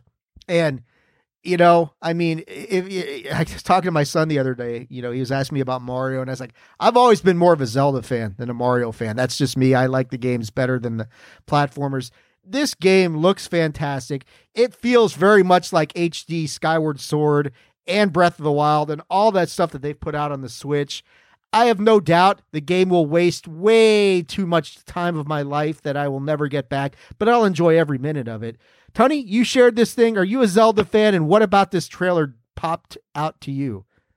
I'm a Zelda fan, but in a weird way. Like, I played the Nintendo version. My favorite is the Super Nintendo version of it. I loved that version of Zelda. I don't remember what it was called. Link to the Past? Or was that? Yeah, I think that's it right there. And as I got older and DP and I started hanging out, I more enjoyed watching him play it and having two minds trying to solve all the puzzles. because he's so much better of a gamer than I am, especially when it comes to non-sporting things. So he's continued to do all of it. You know, if you've listened to A Winner Is You or seen the t-shirt on ProWrestlingTees.com, it's one big tribute to The Legend of Zelda. You know, gaming is dangerous. Take this, the Chairshot logo. We went to a gaming convention a few weeks ago, and he got asked about that T-shirt a dozen times. And every time I came into the middle of the conversation and said, you know, you can get that at ProWrestlingTees.com/the Chairshot. But anyway, nice marketing. I try. It looks great. It's just another successful link in the chain that is Zelda, if you will. Yeah, you got it. See what you did there. Very clever. It's Mario and Zelda. I'm a Mario guy. The Mario movie came out. I still haven't seen it yet. I gotta go. Something popped up the opening weekend, but I think this game's going to be excellent, and I'm sure DP will tell me all about it, and I'm sure he'll wait for me so we can hang out and play like the last hour and a half of gaming together there. Fantastic. Yeah, it looks like a tremendous, another great installment. Very highly anticipated. Magnificent. Yeah, I mean, I made the comment. It's like, I wish they wouldn't, like, I know that's how they do it in Japan and that sort of thing, where they flip the date so that they put the day first, then the month, and I'm like, did they delay this thing to December 5th or what? No, it's everywhere but North America, Dave. Those bastards. Fuck Imperial system. Yeah. Fuck that, man. They killed Kenny, too. Look, if I want a gram, I'm going to get a gram. God damn it. Anyway, Ray, did you watch the trailer to this? I'll take a liter of cola. Did you watch a trailer to this thing, Ray? I didn't have the time because, you know, I've been watching them while we've been talking. I got you. You a Zelda fan, or are you a Zelda gamer? How dare you expect him to watch? I didn't give him the shit in time. I know, so I'm sorry. As a kid, I played the first Zelda and it was fun, but I wasn't. This is gonna sound stupid. I know Mario is technically an RPG, but Mario wasn't set up as an RPG as a kid. It only became that as we got to different levels. Kinda. So as a sort of, kinda. Mario 64 is an RPG. If there's ever been an RPG. It is, no, because Mario doesn't really level up, does he, Tony? I mean, the levels get harder, but you don't change his stats. Well, actually, Zelda isn't. I don't know what Zelda is. Zelda doesn't change his stats either. Zelda's not an RPG, is it? I'm talking about neither. I know Mario you have things you have to accomplish to win. Sure, right. But it is quite frankly just an open fucking world game, right? I mean, when I think RPG, I think Final Fantasy. That's the first thing that jumps to my mind. That's where I'm like leveling up people, giving them new spells. Their stats are increasing, that sort of thing. That's fair. Zelda's more of an adventure game, I think. But so at the time when I was younger, those type of things didn't interest me like they should have. I was more into sports games or something that I could hit, boom, boom, boom, boom. As I've gotten older, I've appreciated it, but I haven't had a chance to play any of the newer games. But this is supposed to be the last Zelda they ever make, right? I don't know. I mean, maybe on this system, maybe, but no, I heard this is the last one. Now I could be wrong, but if that's the case, I will get it just for the nostalgia. There's money to be made in that franchise. It's like if I was a chef and I owned a restaurant and I had a burger that sold so well for years and years. It was a whiskey onion burger, right? We'll just say it was onions, glazed with whatever whiskey, blah blah blah. And cooked down and beautiful. And after so many years, I said, this is the last whiskey burger I'm ever going to make. And I look at the register and I go, I'm sorry, you're not going to be as full as you used to be. So why the fuck would they make it the last Zelda game ever? That's just stupid. It's not stupid. Let me tell you why. Jordan sneakers. He don't make new ones. He just re-release the same shit in different colors. And he's richer than ever. It's limited. You re-release this shit in 5 years. Limited. Now, I'm not saying it don't make more games. I'm just saying it's not a stupid business idea when you have people that'll kill themselves to get the fucking game. Even if they did make it the last game, they'd back away from that in 5 years and put something else. Probably with the right amount of money. Right. Also, there's supposed to be a Zelda movie being made, right? I'm all for it.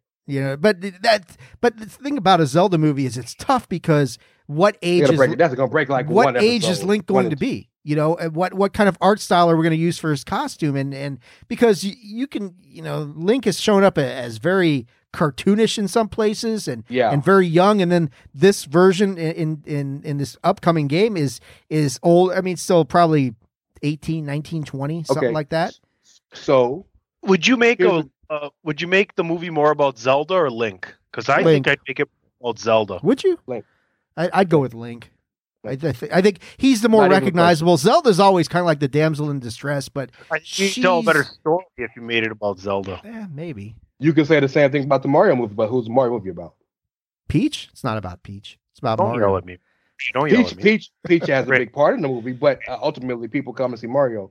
My question to y'all is, would you prefer the movie to be live action or really thought out animation like Mario movie? And we played the video game live action. I want to see people play these characters. I go play the video game. And here's the thing, Mario. The story's told excellently in animation as a video game. Why would you want to do that again? Here's the other thing. Mario is the type of property that lends itself to animation better than live. How are you going to do that live action, really?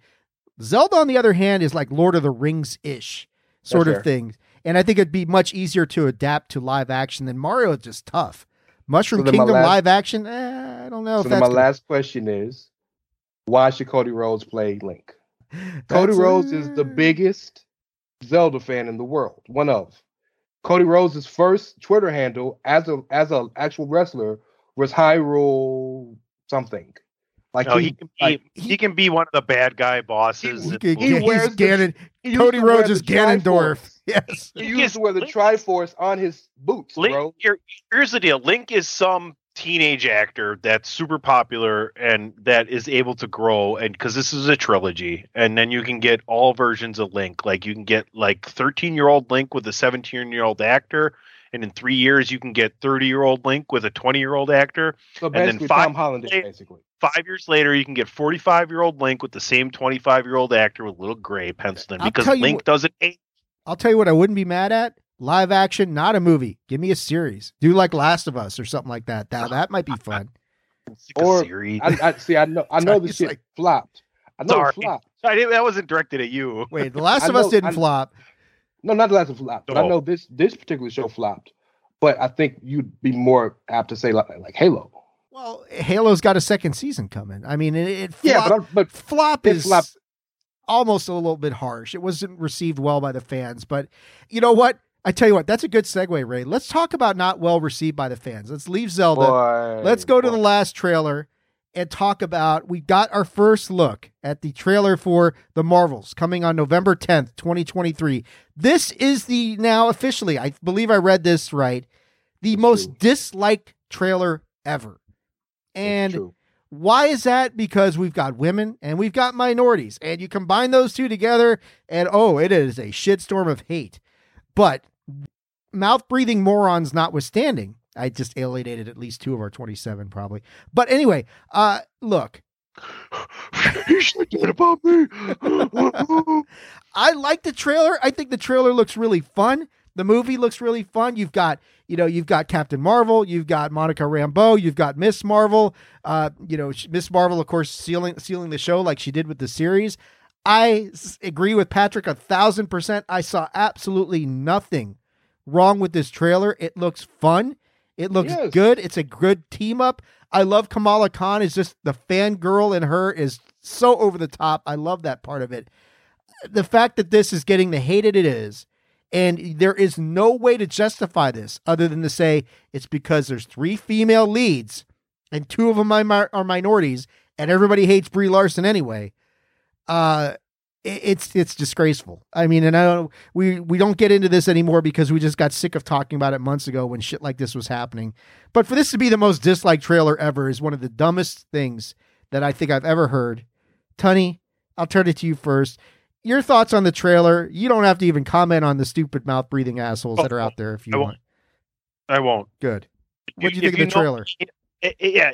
Let's just put it this way. If you know me at all, even just from this show, I don't love to lean into the horrible criticism of people who just, I don't know or care about their fucking opinion. And I do the same thing in wrestling, right? Like, I don't need to cover like the internet wrestling community or the internet comic community's opinion. I don't care, because a lot of people they're not the majority. They're the loud minority that's just fucking full of shit and need to hear themselves talk.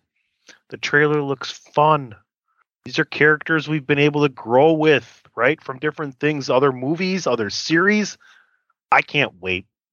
Marvel's doing an excellent job, and I can't wait for DC to start doing an excellent job as well, because then we can really have fun comparing notes. Kamala Khan, like you said, she's a star. She's going to be a star, and if you don't like it, then you need to check out now, because she's here to stay for a little while. That's right. Before I turn it over to you, Ray, Aesop loves to post bad news about Shazam 2 Fury of the Gods, which domestic run was going to be less than Captain Underpants. And I've already come on the show and said that I thought the movie was good. It's not the first one, but it's not bad. And this is another movie that didn't deserve all the bullshit it got. Zachary Levi's idiocy notwithstanding. But anyway, Ray, your thoughts on this trailer? You can delve into the stupidity of people. I won't. What else are we going to say? There's no way to justify the dislike for this other than to say it's for ulterior stupid reasons. Yeah, I've made my stance on that very clean. Fuck them, straight up. Thank you, Ray. If you got a problem with a black female, a Muslim female, and a unfortunately hated white female lead, fuck you. I was very skeptical of this at first because I was bummed that they took Carol's singular sequel away. But the more I get to think about the fun it could be with the three of them, and most importantly, seeing their chemistry in real life, doing interviews and stuff, like they have both admitted that Iman Vellani has given them so much, like she's given them an influx of joy and happiness and excitement about coming to work. Particularly Brie, who, while was still in for the job, I'm sure was really bummed at how people have treated her based on Captain Marvel and whatnot, even though Captain Marvel made over $1 billion, right? So you see the trailer, and the one thing about the trailer you can say, as you said already, it's really fucking fun, right? There are 3 things about the trailer that I'm hyped for. Number 1 is we get to see Nick Fury. This is canonically, I'm assuming, after Secret Invasion. So it has to be. So what's the deal with that and the Skrull fight? Curious, right? 2, Carol gonna have to see Monica. You left me and my mom's and she died. You're gonna have to see me, because we're gonna have to have this conversation. No, they're gonna throw down. You already see it happening. Got to. And of course, Kamala's got to bring everybody together. 3, and Kamala Khan is the gem that holds up the MCU right now. Her and Sam's Cap are like the joy of the MCU right now to me. But the third thing is, and I think this is going to be big for the future of the MCU. All of this is happening because of the Negabands. That's interesting to me, because you know who normally wears the Negabands. If I'm not tell mistaken, us, Ray. Adam Warlock. Well, so, we're going to see what happens. Guardians, next month? So I'm saying there are some crossovers about to happen, clearly, which should be interesting and fun. And if there's one person that could probably go blow for blow with Carol, I would think it's Adam Warlock, the dude who beat Thanos. So and also that makes me think we may go the Mega storyline in Phase 7. Phase 8. Down the line? Somewhere down the line, yeah. You know what I'm saying? Like, there's so many stories that this little bitty small thing can lead to. Also, there are rumors of Sentry coming in the Thunderbolts movie, which is very similar. There's so much you can go cosmically now. The Nova Corps, and Richard Rider and my boy Sam. So there's so much cosmic that could come. That's all gonna, with respect to the Guardians, that's probably all gonna stem from this movie. And I'm hype about that. Also, they changed Sword to Saber. Gotta find a goddamn katana, right? Some kind of way. Dark Saber. The new strategic homeland in whatever it is, shield. As long as they don't call it Sable, because Sony probably gonna use that shit with Silver Sable eventually in the movie. Hey, we don't need to get sideways with Brock Lesnar. Don't talk about Sable around him. So sorry, yes, Silver Reno, Reno Mero. All right, guys. I think we've beat this the trailer park to death. That is going to bring us to our second commercial break, where we are going to hear some more about the wonderful wares and things that are going on at the, or Tunney's like, well, no, not really. We're just going to play commercials. And that works. Yeah, that's fine, Tunney. You are listening to Bandwagon Nerds here on the Chairshot Radio Network, a part of thechairshot.com. This is your boy Kenny Killer telling you to make sure you check out thechairshot.com, bringing you breaking news, interviews, podcasts galore, everything pro wrestling. Make sure you check it out, thechairshot.com. Thechairshot.com. Always use your head. Welcome back, folks. We are in the home stretch of this episode of Bandwagon Nerds. Of course, a big thank you, of course, to PC Tunney, and an even bigger thank you to the Reverend Ray Cash coming out of the hospital to do this show. I mean, I hope, I mean, when you're on the show with Patrick, I hope he doesn't boo you for that. Thank you. Yeah, Ray deserves a hand for that. Yeah, let's just hold on, just to show you proof. There it is.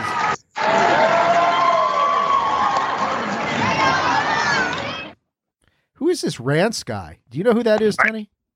Well, I know Patrick's coming back at some point, so I do want to do this as well.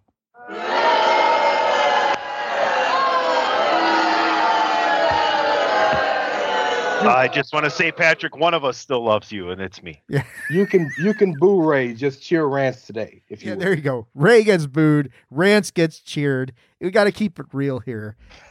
Let's talk some news around the nerdosphere, fellas.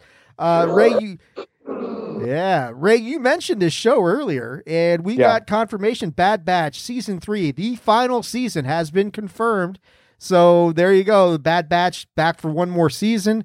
Have you watched much of this, or I haven't? This is like one of the shows I need to watch that I haven't really watched yet, but I hear good things about it. I was bummed that it wasn't advertised more if Season 2 came out, but Season 2 came out the same day Mandalorian came out. And I was bummed because, like, had you advertised it, I probably would have thought to say, well, let me watch Season 1. So I go and catch up with Season 2 because I haven't seen Season 1. So now I got to binge 1 and 2 before I catch 3 because, like I mentioned, I am very interested in keeping up with the canon of it, seeing as it's canon with the Mandoverse, if you will. And, you know, other than seeing the actual Attack of the Clones movie, the Clone Wars have been such a big part of what's been going on. And I'm still behind because all I know is a movie. I don't know none of the shit that happened in the books or the 7 seasons of the shit afterwards. Yeah. Right? Yeah. You know what I'm saying? So, like, I'm so behind. And it's hugely, for Ahsoka's development, I will just say Clone Wars is massively important. And there is no show on the Star Wars side I'm more excited for than Ahsoka. Because for me, being a dude that's only seen the movies, and I'm not going to disrespect you and Patrick and so many other people who are genuinely diehard Star Wars fans. I'm not going to disrespect y'all. And I'm Tony too, I guess. Disrespect you, Tony. Yeah, you get disrespected, I mean, Tony. I figured Tony would be more like me because I am a strong Star Wars fan, but I'm by no means a diehard. In that I can't tell you every single thing that's ever happened and I watched the shit. I don't remember everything. I like it, but it's not the be all end all for me, right? But I really enjoy it. So seeing Ahsoka, that was one of the first characters, same reason why I fell in love with Mando. But one of the first characters who I ever saw who was outside of the same old Skywalker, Palpatine, like blood fight of decades. And it's exciting to see a new character who is close enough to all these other ones. She's a Jedi. She rocked with the Skywalker. She did all this, but she's on her own shit. Like that first season of Mandalorian is one of my favorite seasons I've ever watched of a TV show in a while because it had nothing to do with shit. That was fun for me. So I'm really excited to see Ahsoka. But now knowing that Bad Batch and Clone Wars and all this shit, Rebels, helps me understand more of that. Now I want to go back and watch this shit. So Bad Batch will be watched. Yeah, you can get lost in that stuff. Bad Batch, for people who don't know, these are the clones that bypassed Order 66, realized what was going on, and got rid of the microchips and that sort of thing. So advertise your shit, Disney, please. You're like, no, these are the troops that did not get the COVID shot, so they don't have the microchip. What? Oh, come on. I'm just making a joke. Relax. They don't have 5G, Ray. That's the thing, man. They don't have 5G coursing through their veins. Nanobites, nanites. That's what turned them on their forehead. Wait a second, Tunney. This is what turned the battle droids bad in the last episode, the COVID vaccine, right? And come on now. Thanks for listening to the final episode of Bandwagon. Tunney started it. God damn it. It's all on him. I don't want to go there. All right. I think, the Bad Batch is, I haven't seen it. I know I want to. It's one of those things that's like, all right, I'll get to it eventually. But season 3, final season. That's cool. I think there's a lot to be told. Everybody says it's a great series. So we'll see. This one's near and dear. Go ahead, Ray. Sorry. I was going to say, I don't think it needed more than 3 seasons. That's what I was going to say. I think 3 was a good number. I'm surprised they got a third. I thought maybe 2. I didn't know. I mean, a third one is like, it's a good show, but it's like, they're going to run out of stuff to tell eventually. But here's one that's near and dear to our heart because we are on the Chairshot Radio Network, a part of the Chairshot.com. We are a pro wrestling network primarily, and this is it's rare that we get wrestling crossing over with nerd stuff. But for the very first time ever, gentlemen, WWE has been nominated for an Emmy Award for the Ric Flair documentary. Woo! Go ahead, Tony. No, you can continue. I'm done. I just gave you a woo, and that's all I got to say about it. I mean, I have to announce to you that I will never retire. Yes, he mean that shit too. He does. He mean that shit too. With a tear in my eye. I'm sorry. How many stories about Ric Flair do we need? How many stories about Andre did we need? How many stories do we need about, it's just, I don't care. I watched the Ric Flair first documentary with ESPN and went, I knew all that already. And then they did the second Andre documentary and I'm like, well, that was all the stuff I said I knew before the first one came out. Well, great. It's not for me is what I'm trying to say. I'm not trying to poo-poo on it or say it's not good and a lot of people aren't going to watch it. But good for the WWE getting nominated and things of that nature. But I don't care. To be fair, we need another Macho Man documentary. Yeah, Ray. Have you guys seen that? Let me ask you this before I turn it over to you. What, like you're saying, Tony, we've seen Ric Flair documentaries. You've seen documentaries on all these guys. 80's got a ton of them. What about this documentary do you think stood out to whoever's in charge of the Emmy Awards to say, we're going to nominate this for an Emmy Award? It was dead. Who? This was after he had the fight where he almost died. Right. That's what it was. So we finally got to see that part of it. Like the human nature element of it. You think the human struggle is what put it over the top, Ray? Him almost dying was the first time in 30, 40 years. He was like, yeah, my name ain't Flair right now. It's Flair. Like, for a minute there, he was like, oh, I'm out of here, bro. This shit is over. Like, he was almost dead. And so I think that is the thing that changed it, because the thing I hate about Ric Flair is that I appreciate people who play kayfabe, and that's what you do. Like, I appreciate it. But your kayfabe can't be your character. Like, at least Taker was not here sacrificing people in real life when he was at home on the farm. You feel what I'm saying? But Ric Flair thinks he has to be Ric Flair 24/7. And I appreciated that situation he went through made him drop back and stop and say, let me be real for a minute. Let me take the curtain off from the veil and be real with you motherfuckers for 5 minutes. That was refreshing. Do you think he needs to be Ric Flair, or do you think he just wants to be Ric Flair? I think he needs to be Ric Flair. No, because I think he wants to be Ric Flair because it's easier than figuring out who he really was attaching himself to this character. That's a need, in my opinion. No, that's a want. He doesn't need to do it. He wants to do it. What he needs to do is separate himself and figure out who he really is. That's what he needs to do. This is what he wants to do. I agree with that other part, that he needs to find out who he is. But I say it's a need because, quite frankly, when you can't stop yourself from doing something, it's a need. I truly don't believe he can stop. And I'm going to tell you why. I'm going to tell you why. He needs to find tell you why. Let me tell you why I think he can't stop. Because motherfucker had a plane crash, stayed the same. It doesn't mean, hold on, let me finish. Let me doesn't finish. mean what he needs, though. Let me finish. You can't make a person change something. I feel you. What I'm saying, I don't change the difference between the meaning of need and the meaning of want. I'm not changing the difference because a need, quite frankly, you cannot change it. He needs to be Ric Flair. He can't change that, is what I'm saying. I'm not saying he should do that. I'm saying he can't change that. He can't stop wanting to be Ric Flair. That's why he needs to change that. So you so worried about semantics, you can't even let me finish what I was trying to say. You're more worried about the semantics of the situation? You got it, finally. It took you a long time, but you got it. Okay, well, go ahead. We good. No, I'm done. No, you're not. I know you well enough to know you're not fucking.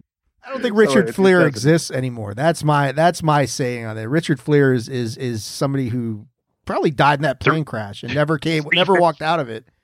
April 16th or the 16th day of April, Dave, of 2023, 2:59 Central Time. Ray officially stopped being friends with PC Tunney. It's all over. That's it. Ray's had enough of your shit, Tunney. That's it, man. You're done. I will say, of all the shit that WWE got announced for Emmy, that's the weird shit.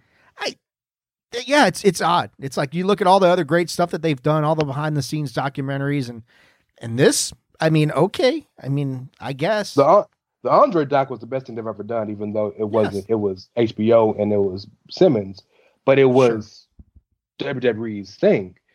But this, also, you want to talk about something that probably should have made it based on how new and fresh it was. The 30 for 30 they did on NXT.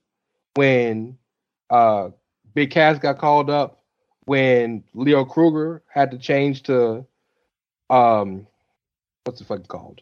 Adam Rose, when Breeze almost got fired until he figured it out, and when Woods debuted stealing Bros Clay's music and basically thumped hard, like all that shit was real, and they showed the NXT, like that shit, that should have been on there because that quite literally showed the behind the scenes of WWE in a way that they never showed before.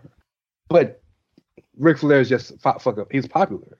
This is Ray Cash, and he's just unfriended PC Tunney, and you can't teach that.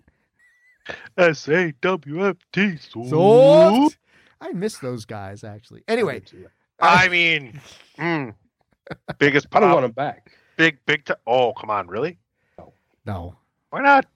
Big Cass, yes, I have no interest in ever seeing Enzo wrestling again. That's true. I don't hate him. God bless him. But I have no interest in ever seeing him in a wrestling ring again. Because so it has nothing to do with him personally. You just don't want to see those two. You don't want to see him back in there. I don't think they're good for each other, honestly, number one. But number two, Enzo's very much a person who wears out his welcome. No, come on, Ray. No. What if CM Punk brought both of them back together? CM Punk could suck a big. I'm sorry. All right, Patrick's about to throw his fucking phone through the wall listening to this wrestling conversation. He knew it was going to happen while he was gone. Let's be quick about this because I want to get to the other two stories there, which are much more in depth, and we want to keep this podcast under 2 hours if we possibly can. Fine. I know.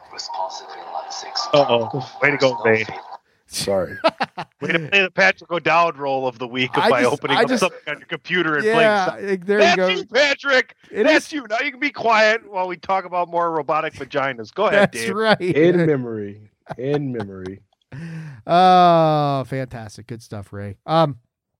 Anyway, Deadpool 3. We got some news that we got some fan favorites returning to the series. Ryan Reynolds is bringing back Morena Baccarin. How do you pronounce it? Baccarin. As Wade Wilson's girlfriend, Vanessa, who last time we saw her, she was dead. Or was she? Or did they time travel and bring her back? Or how did this? And of course, we're going to get Colossus back, which means, lost in all this is the fact that if this is actually going on and Deadpool 3 is officially part of the Marvel Universe, there you go. First X-Men appearance, Ray, right there. Deadpool 3. Have you heard the rumor of the story of Deadpool 3? And I don't mean just Wolverine. Okay, so this is the rumor. Patrick, sorry, but this is the rumor. Deadpool goes back in time, probably because he's fucking with Cable and got the time thing now, and uses that shit. I'd assume starting off to go save Vanessa. Right. But then goes and gets Wolverine. And that's how he gets into the MCU portion. And the TVA comes after. Gets him from where? From I can't remember. From Wolverine Origins or shit like that. I can't remember where it was from, but I think it's somewhere before Logan. Okay.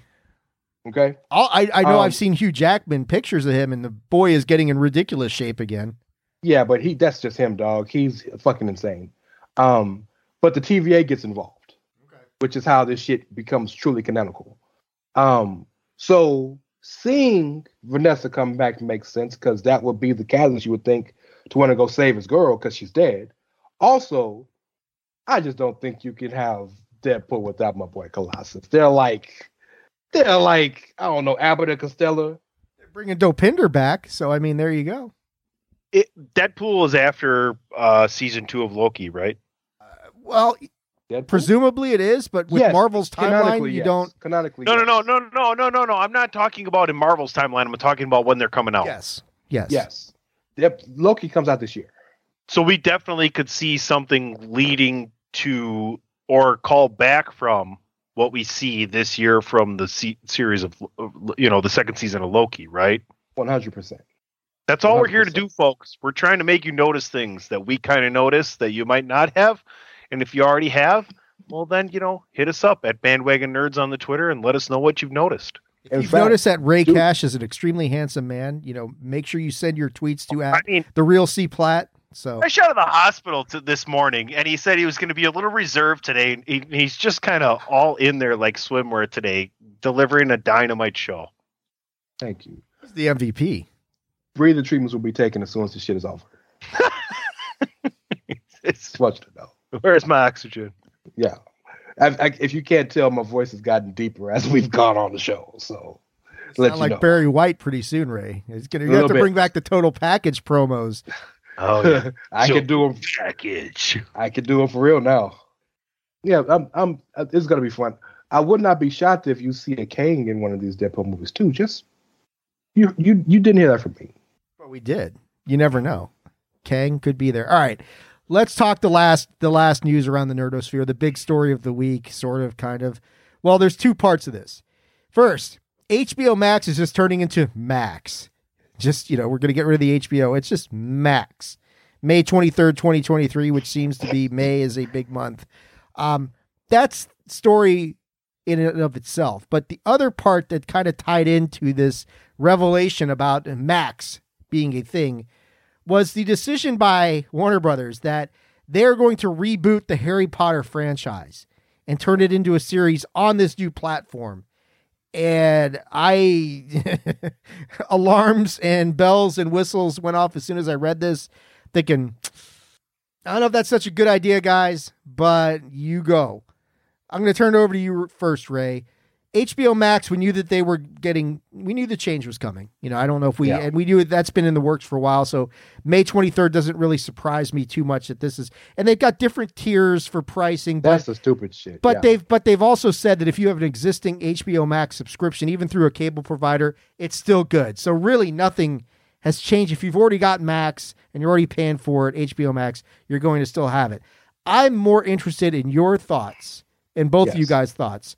The decision to reboot Harry Potter, the last Harry Potter movie came out in 2012. We've had 3 Fantastic Beasts installments since then. This is not something that's been sitting on the back burner for years and years and years. And you're talking about rebooting one of the most beloved franchises of all time with some of the most recognizable actors, Daniel Radcliffe, Rupert Grint, Emma Watson. And you're going to reboot this and on this new platform. And J.K. Rowling is not very well received right now at all by anybody. What do you think about this, Ray? I mean, my thought of this is, man, this is a bad idea. What do you think about this? I've been asked by my good friend, Mr. Tunney. Yeah, let me just jump out real quick. I don't care about Harry Potter or any of the rest of his world unless it's on my Lego list to get for DP. But what I do care about is the fact that if you have an HBO subscription through your television provider, you continue to get that subscription. That's confirmed. Huge. Yeah. That's gigantor. Ray, Mr. Cash, Mr. Class. Make it happen. let me tell you, my brother, I disagree with you, David. I think this is a fantastic idea for a number of reasons. First off, the main reason is they know they have a lot of bad press right now. And a lot of these streaming services will either start off, reboot, or when they have problems, use a big show to kind of be the linchpin to bring people back in, right? Amazon's done it with the Lord of the Rings franchise that they've brought back and all the things like that. Like they'll do this a lot. I got to argue with you. That's not a reboot though. That's a prequel. I'm getting to the reboot part. I'm just talking about a linchpin show to prop up and say, you got to have this to watch this. Okay, that's number one. Number two, in the name, literally it's a reboot, but it's more of a reimagining. And the reason I say that is because for as amazing as the movies were, and as I think you hit around the head, as generational as the movies were, they didn't touch everything that happened in the books. So if you go the series route, you can really play with a lot more of the things that actually happened in the books and give different perspectives and almost make them feel different than the movies. Maybe. So I think that anytime I'm always for more, right? I'm not one of these people that like give me little, like, that's why I prefer this Marvel thing. I was the biggest proponent for the Marvel TV shows or Marvel shows, I think, than any of the 4, 5 of us or people that are regulars on the show, because I appreciate the ability to stretch things out and see those maybe inconsequential to many, but important story ticks to me that make everything matter in the end. Harry Potter has a lot of that shit, right? It's the reason why people love to read the book so much. It's the reason why Harry Potter's are some of the most rereadable books that have come out in the past 20, 30 years, right? So I think that aspect of it can really set apart and make it different than the movies. Also, I know, because with respect to all of us, we're old, that it feels like this shit just happened. Harry Potter happened almost 30 years ago, guys. Harry Potter was in the 90s. It started, 30 years ago. That's what I'm saying.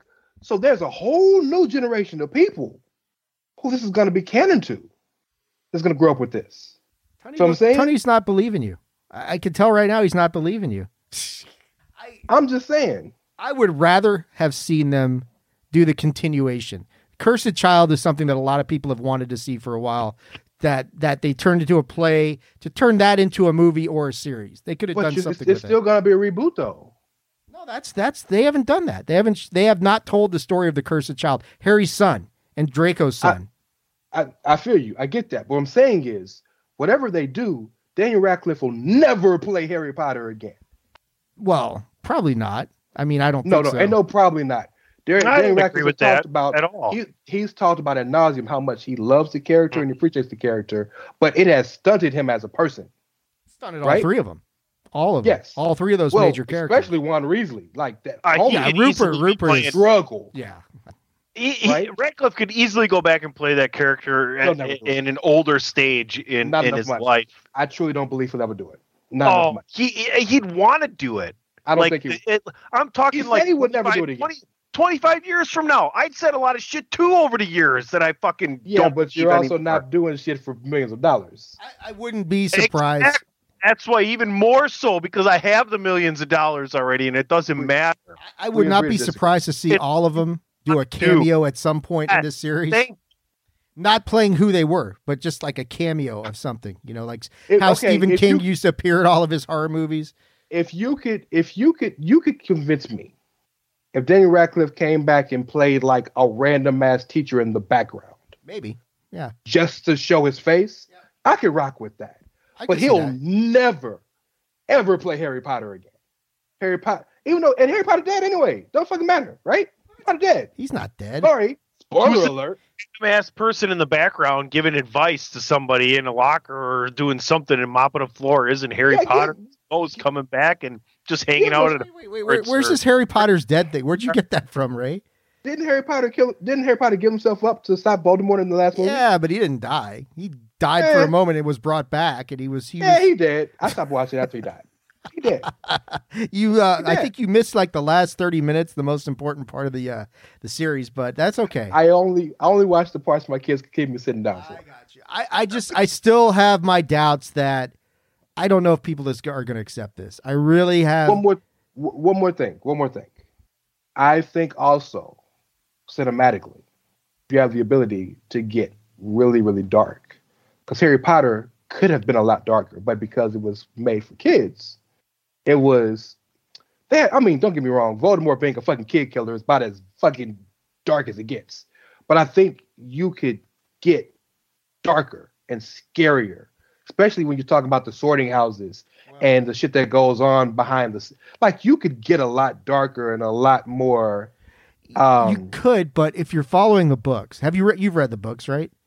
I read the first one. Okay, that's all I read. So the books are very kid friendly up until about maybe midway through Prisoner of Azkaban. It kind of takes a darker turn, and Goblet of Fire is definitely darker, and you see that reflected in the movies. So Goblet of Fire was the one that won the Oscar, right? Best None of them won the Oscar. None of them did.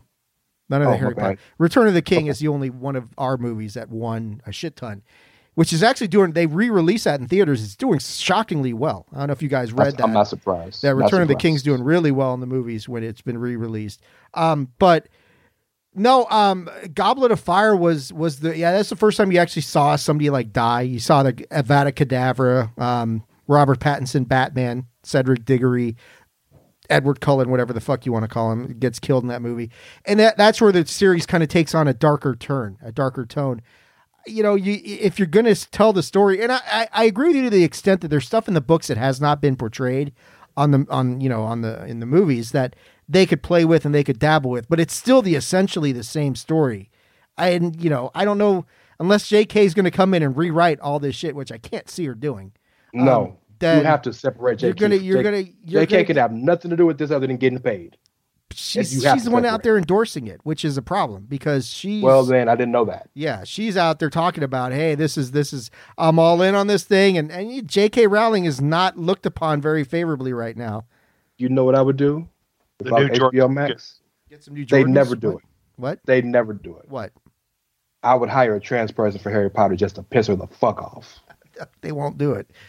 They won't do it. And I'm not saying that would be the best actor, but I'm just saying piss her the fuck off. Harry Potter drinks Bud Light. Oh my God. Wow. Tunney there you go. I love PC Tunney. No fucks given. Just go all in. What did I say? I didn't do anything. Oh boy.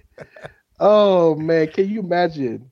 Just to make the point, have the fucking 13-year-old. Harry Potter, the reboot, sponsored by Anheuser-Busch. That'd be perfect. He's like riding a Clydesdale in and everything, you know. And what's the logo for Bud Light? The Coors is the one with the fucking thing, right? The mountains. What's the logo for Bud Light? I don't drink. It just says Bud Light. It's just Anheuser-Busch kind of Bud Light in letters. Well, instead of the fucking lightning bolt, just put the Anheuser-Busch logo on the Yes. Hey, and we do know, where does Patrick's favorite baseball team play their games, Tony? Busch Stadium. San Luis. I think you even mentioned that yesterday on Hockey Talk. But anyway, yeah, I don't know. I think, that's my understanding is J.K. Rowling was involved in this whole thing, and they've talked to her, and that's you're running uphill right off the jump on that thing. So I don't know. I know they want to do something big for Max. Harry Potter reboot, certainly going to get eyes on it. Will I watch it? Probably, because I'm such a huge Harry Potter fan. Am I going to like it? We'll see. Everybody will give the first episode a chance. Will I drink Anheuser-Busch? Will I drink Budweiser while I'm watching it? Absolutely. Budweiser. I don't know. The rice beer is not good. Give me the Coors or the Miller Lite. Hey, look, it's all taken from the same vat. Budweiser, Michelob. It's all the same. It's just different levels. Yeah. I don't like Budweiser. It's below my palate level. Anyway, guys, for no other reason than the taste. That's it. It does kind of taste like piss, but yeah, like all beers, like Clydesdale piss. Yeah, that's what I say. All right, guys. I think that's going to do it for this week's episode of Bandwagon Nerds. We've covered a lot of ground today. Ray Cash, I'm going to turn it over to you first. Thank you for coming on the show despite some really difficult circumstances. Ray's over there with his oxygen tank right now, getting a breathing treatment. I can see him. I see him right there. So thank you so much for coming on the show, Ray, and putting up with us. I know, remember, if you unfriend PC Tunney, it's because of that damn DPP. So just make sure you remember that. Ray, where can people check you out on the social medias? One of these days, we're going to record the show, and we're not going to allow Tunney on and bring DPP back to his original spot. He'll never show up. DP, I know. He big times me, Ray. He doesn't want anything to do with me. Maybe if I call him. Likes me. Maybe if you call him. Certainly not if me and Tunney call him. He's going to be like, that's going straight to voicemail.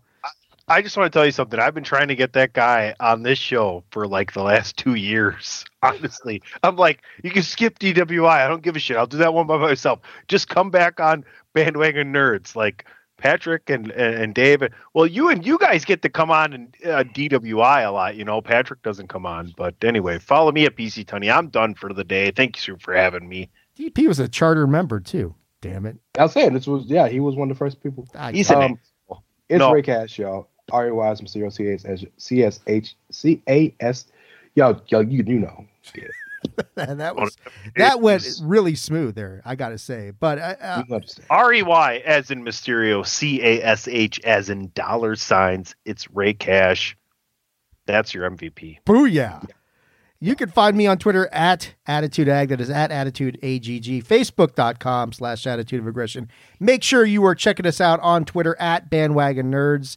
And of course, as we've said several times on this podcast, if you hate what we have done, make sure you send your hate tweets to that bastard. It's me, DPP.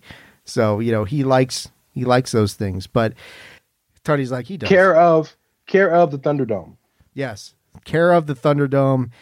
By way of hat tip to the real C Platt. He'll appreciate all that stuff. So anyway, that's going to do it for this episode of Bandwagon Nerds. Next week, folks, we wrap up Mandalorian. Oh, wait, Tunney's got something to say. Make sure you follow Patrick O'Dowd at Wrestling Realist. No I in wrestling, but there's an I in Realist, and there's an I in Patrick, and there's an I in Friend. I think that's how that goes. So make sure you follow Patrick O'Dowd. And you can they need to though? They can send their hate tweets to him too. If they get tired if they get tired of blowing up DP's phone, you can send it to at Wrestling Realist. He'll appreciate that as well. But next week, guys, we wrap up The Mandalorian. Hopefully Ray will be back next week to talk about how this whole thing wraps up. Ray, they're like swimwear. Make it happen. Ray, right? You went to the hospital this week. Tune in next week. Again, you got to be here. Yeah, tune in next week. Ray rides a mythosaur naked. You got to see it. So, Lady Godiva? Yes, exactly. Say Lady something. Yeah, you're excited. Feel those nipples. Tunney's got it going on. Anyway, guys, that's going to do it for this episode of Bandwagon Nerds. You've been listening to another great episode of this. Now get out of the basement, get some sun, ride a mythosaur. Clothes are optional. You've been listening to Bandwagon Nerds here on the Chairshot Radio Network, a part of thechairshot.com.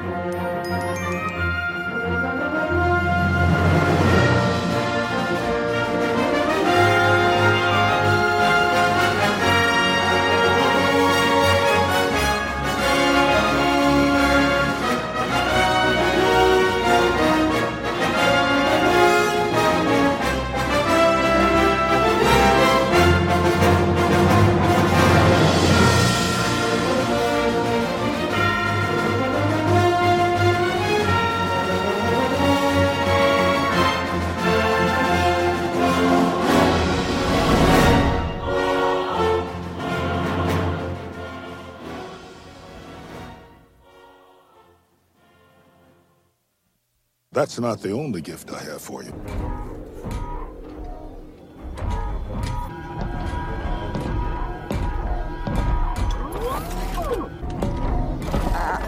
What did you do to IG-11?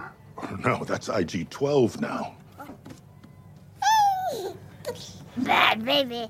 No, it's crazy. Well, he's too little to operate this. No. Well, let's see if he... So what do you think? Do nice work, I'll give them that, but Grogu is too young to operate heavy machinery. No. What do you mean, no? No. I think he's saying he's old enough to operate it. Yes. Get him out of there. No. Come on. Hey. Would you look at that? Yes. Yes, what? Yes. Yes. Yes. Yes. Yes. Yes. Yes. Yes. Yes. Yes.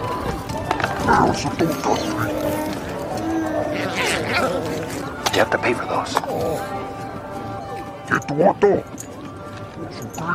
Hey, Grogu. No. Give it. No. Grogu, give it back. Here. This isn't working for me. Save big on your Memorial Day barbecue, all in the Kroger app. Get half gallons of delicious Kroger milk for $1.29 each. Then get flavorful Tyson natural boneless chicken breasts for $2.49 a pound, all with your card and a digital coupon. Shop these deals at your local Kroger today, or tap the screen now to download the Kroger app to save big today. Kroger, fresh for everyone. Prices and product availability subject to change. Restrictions apply. See site for details.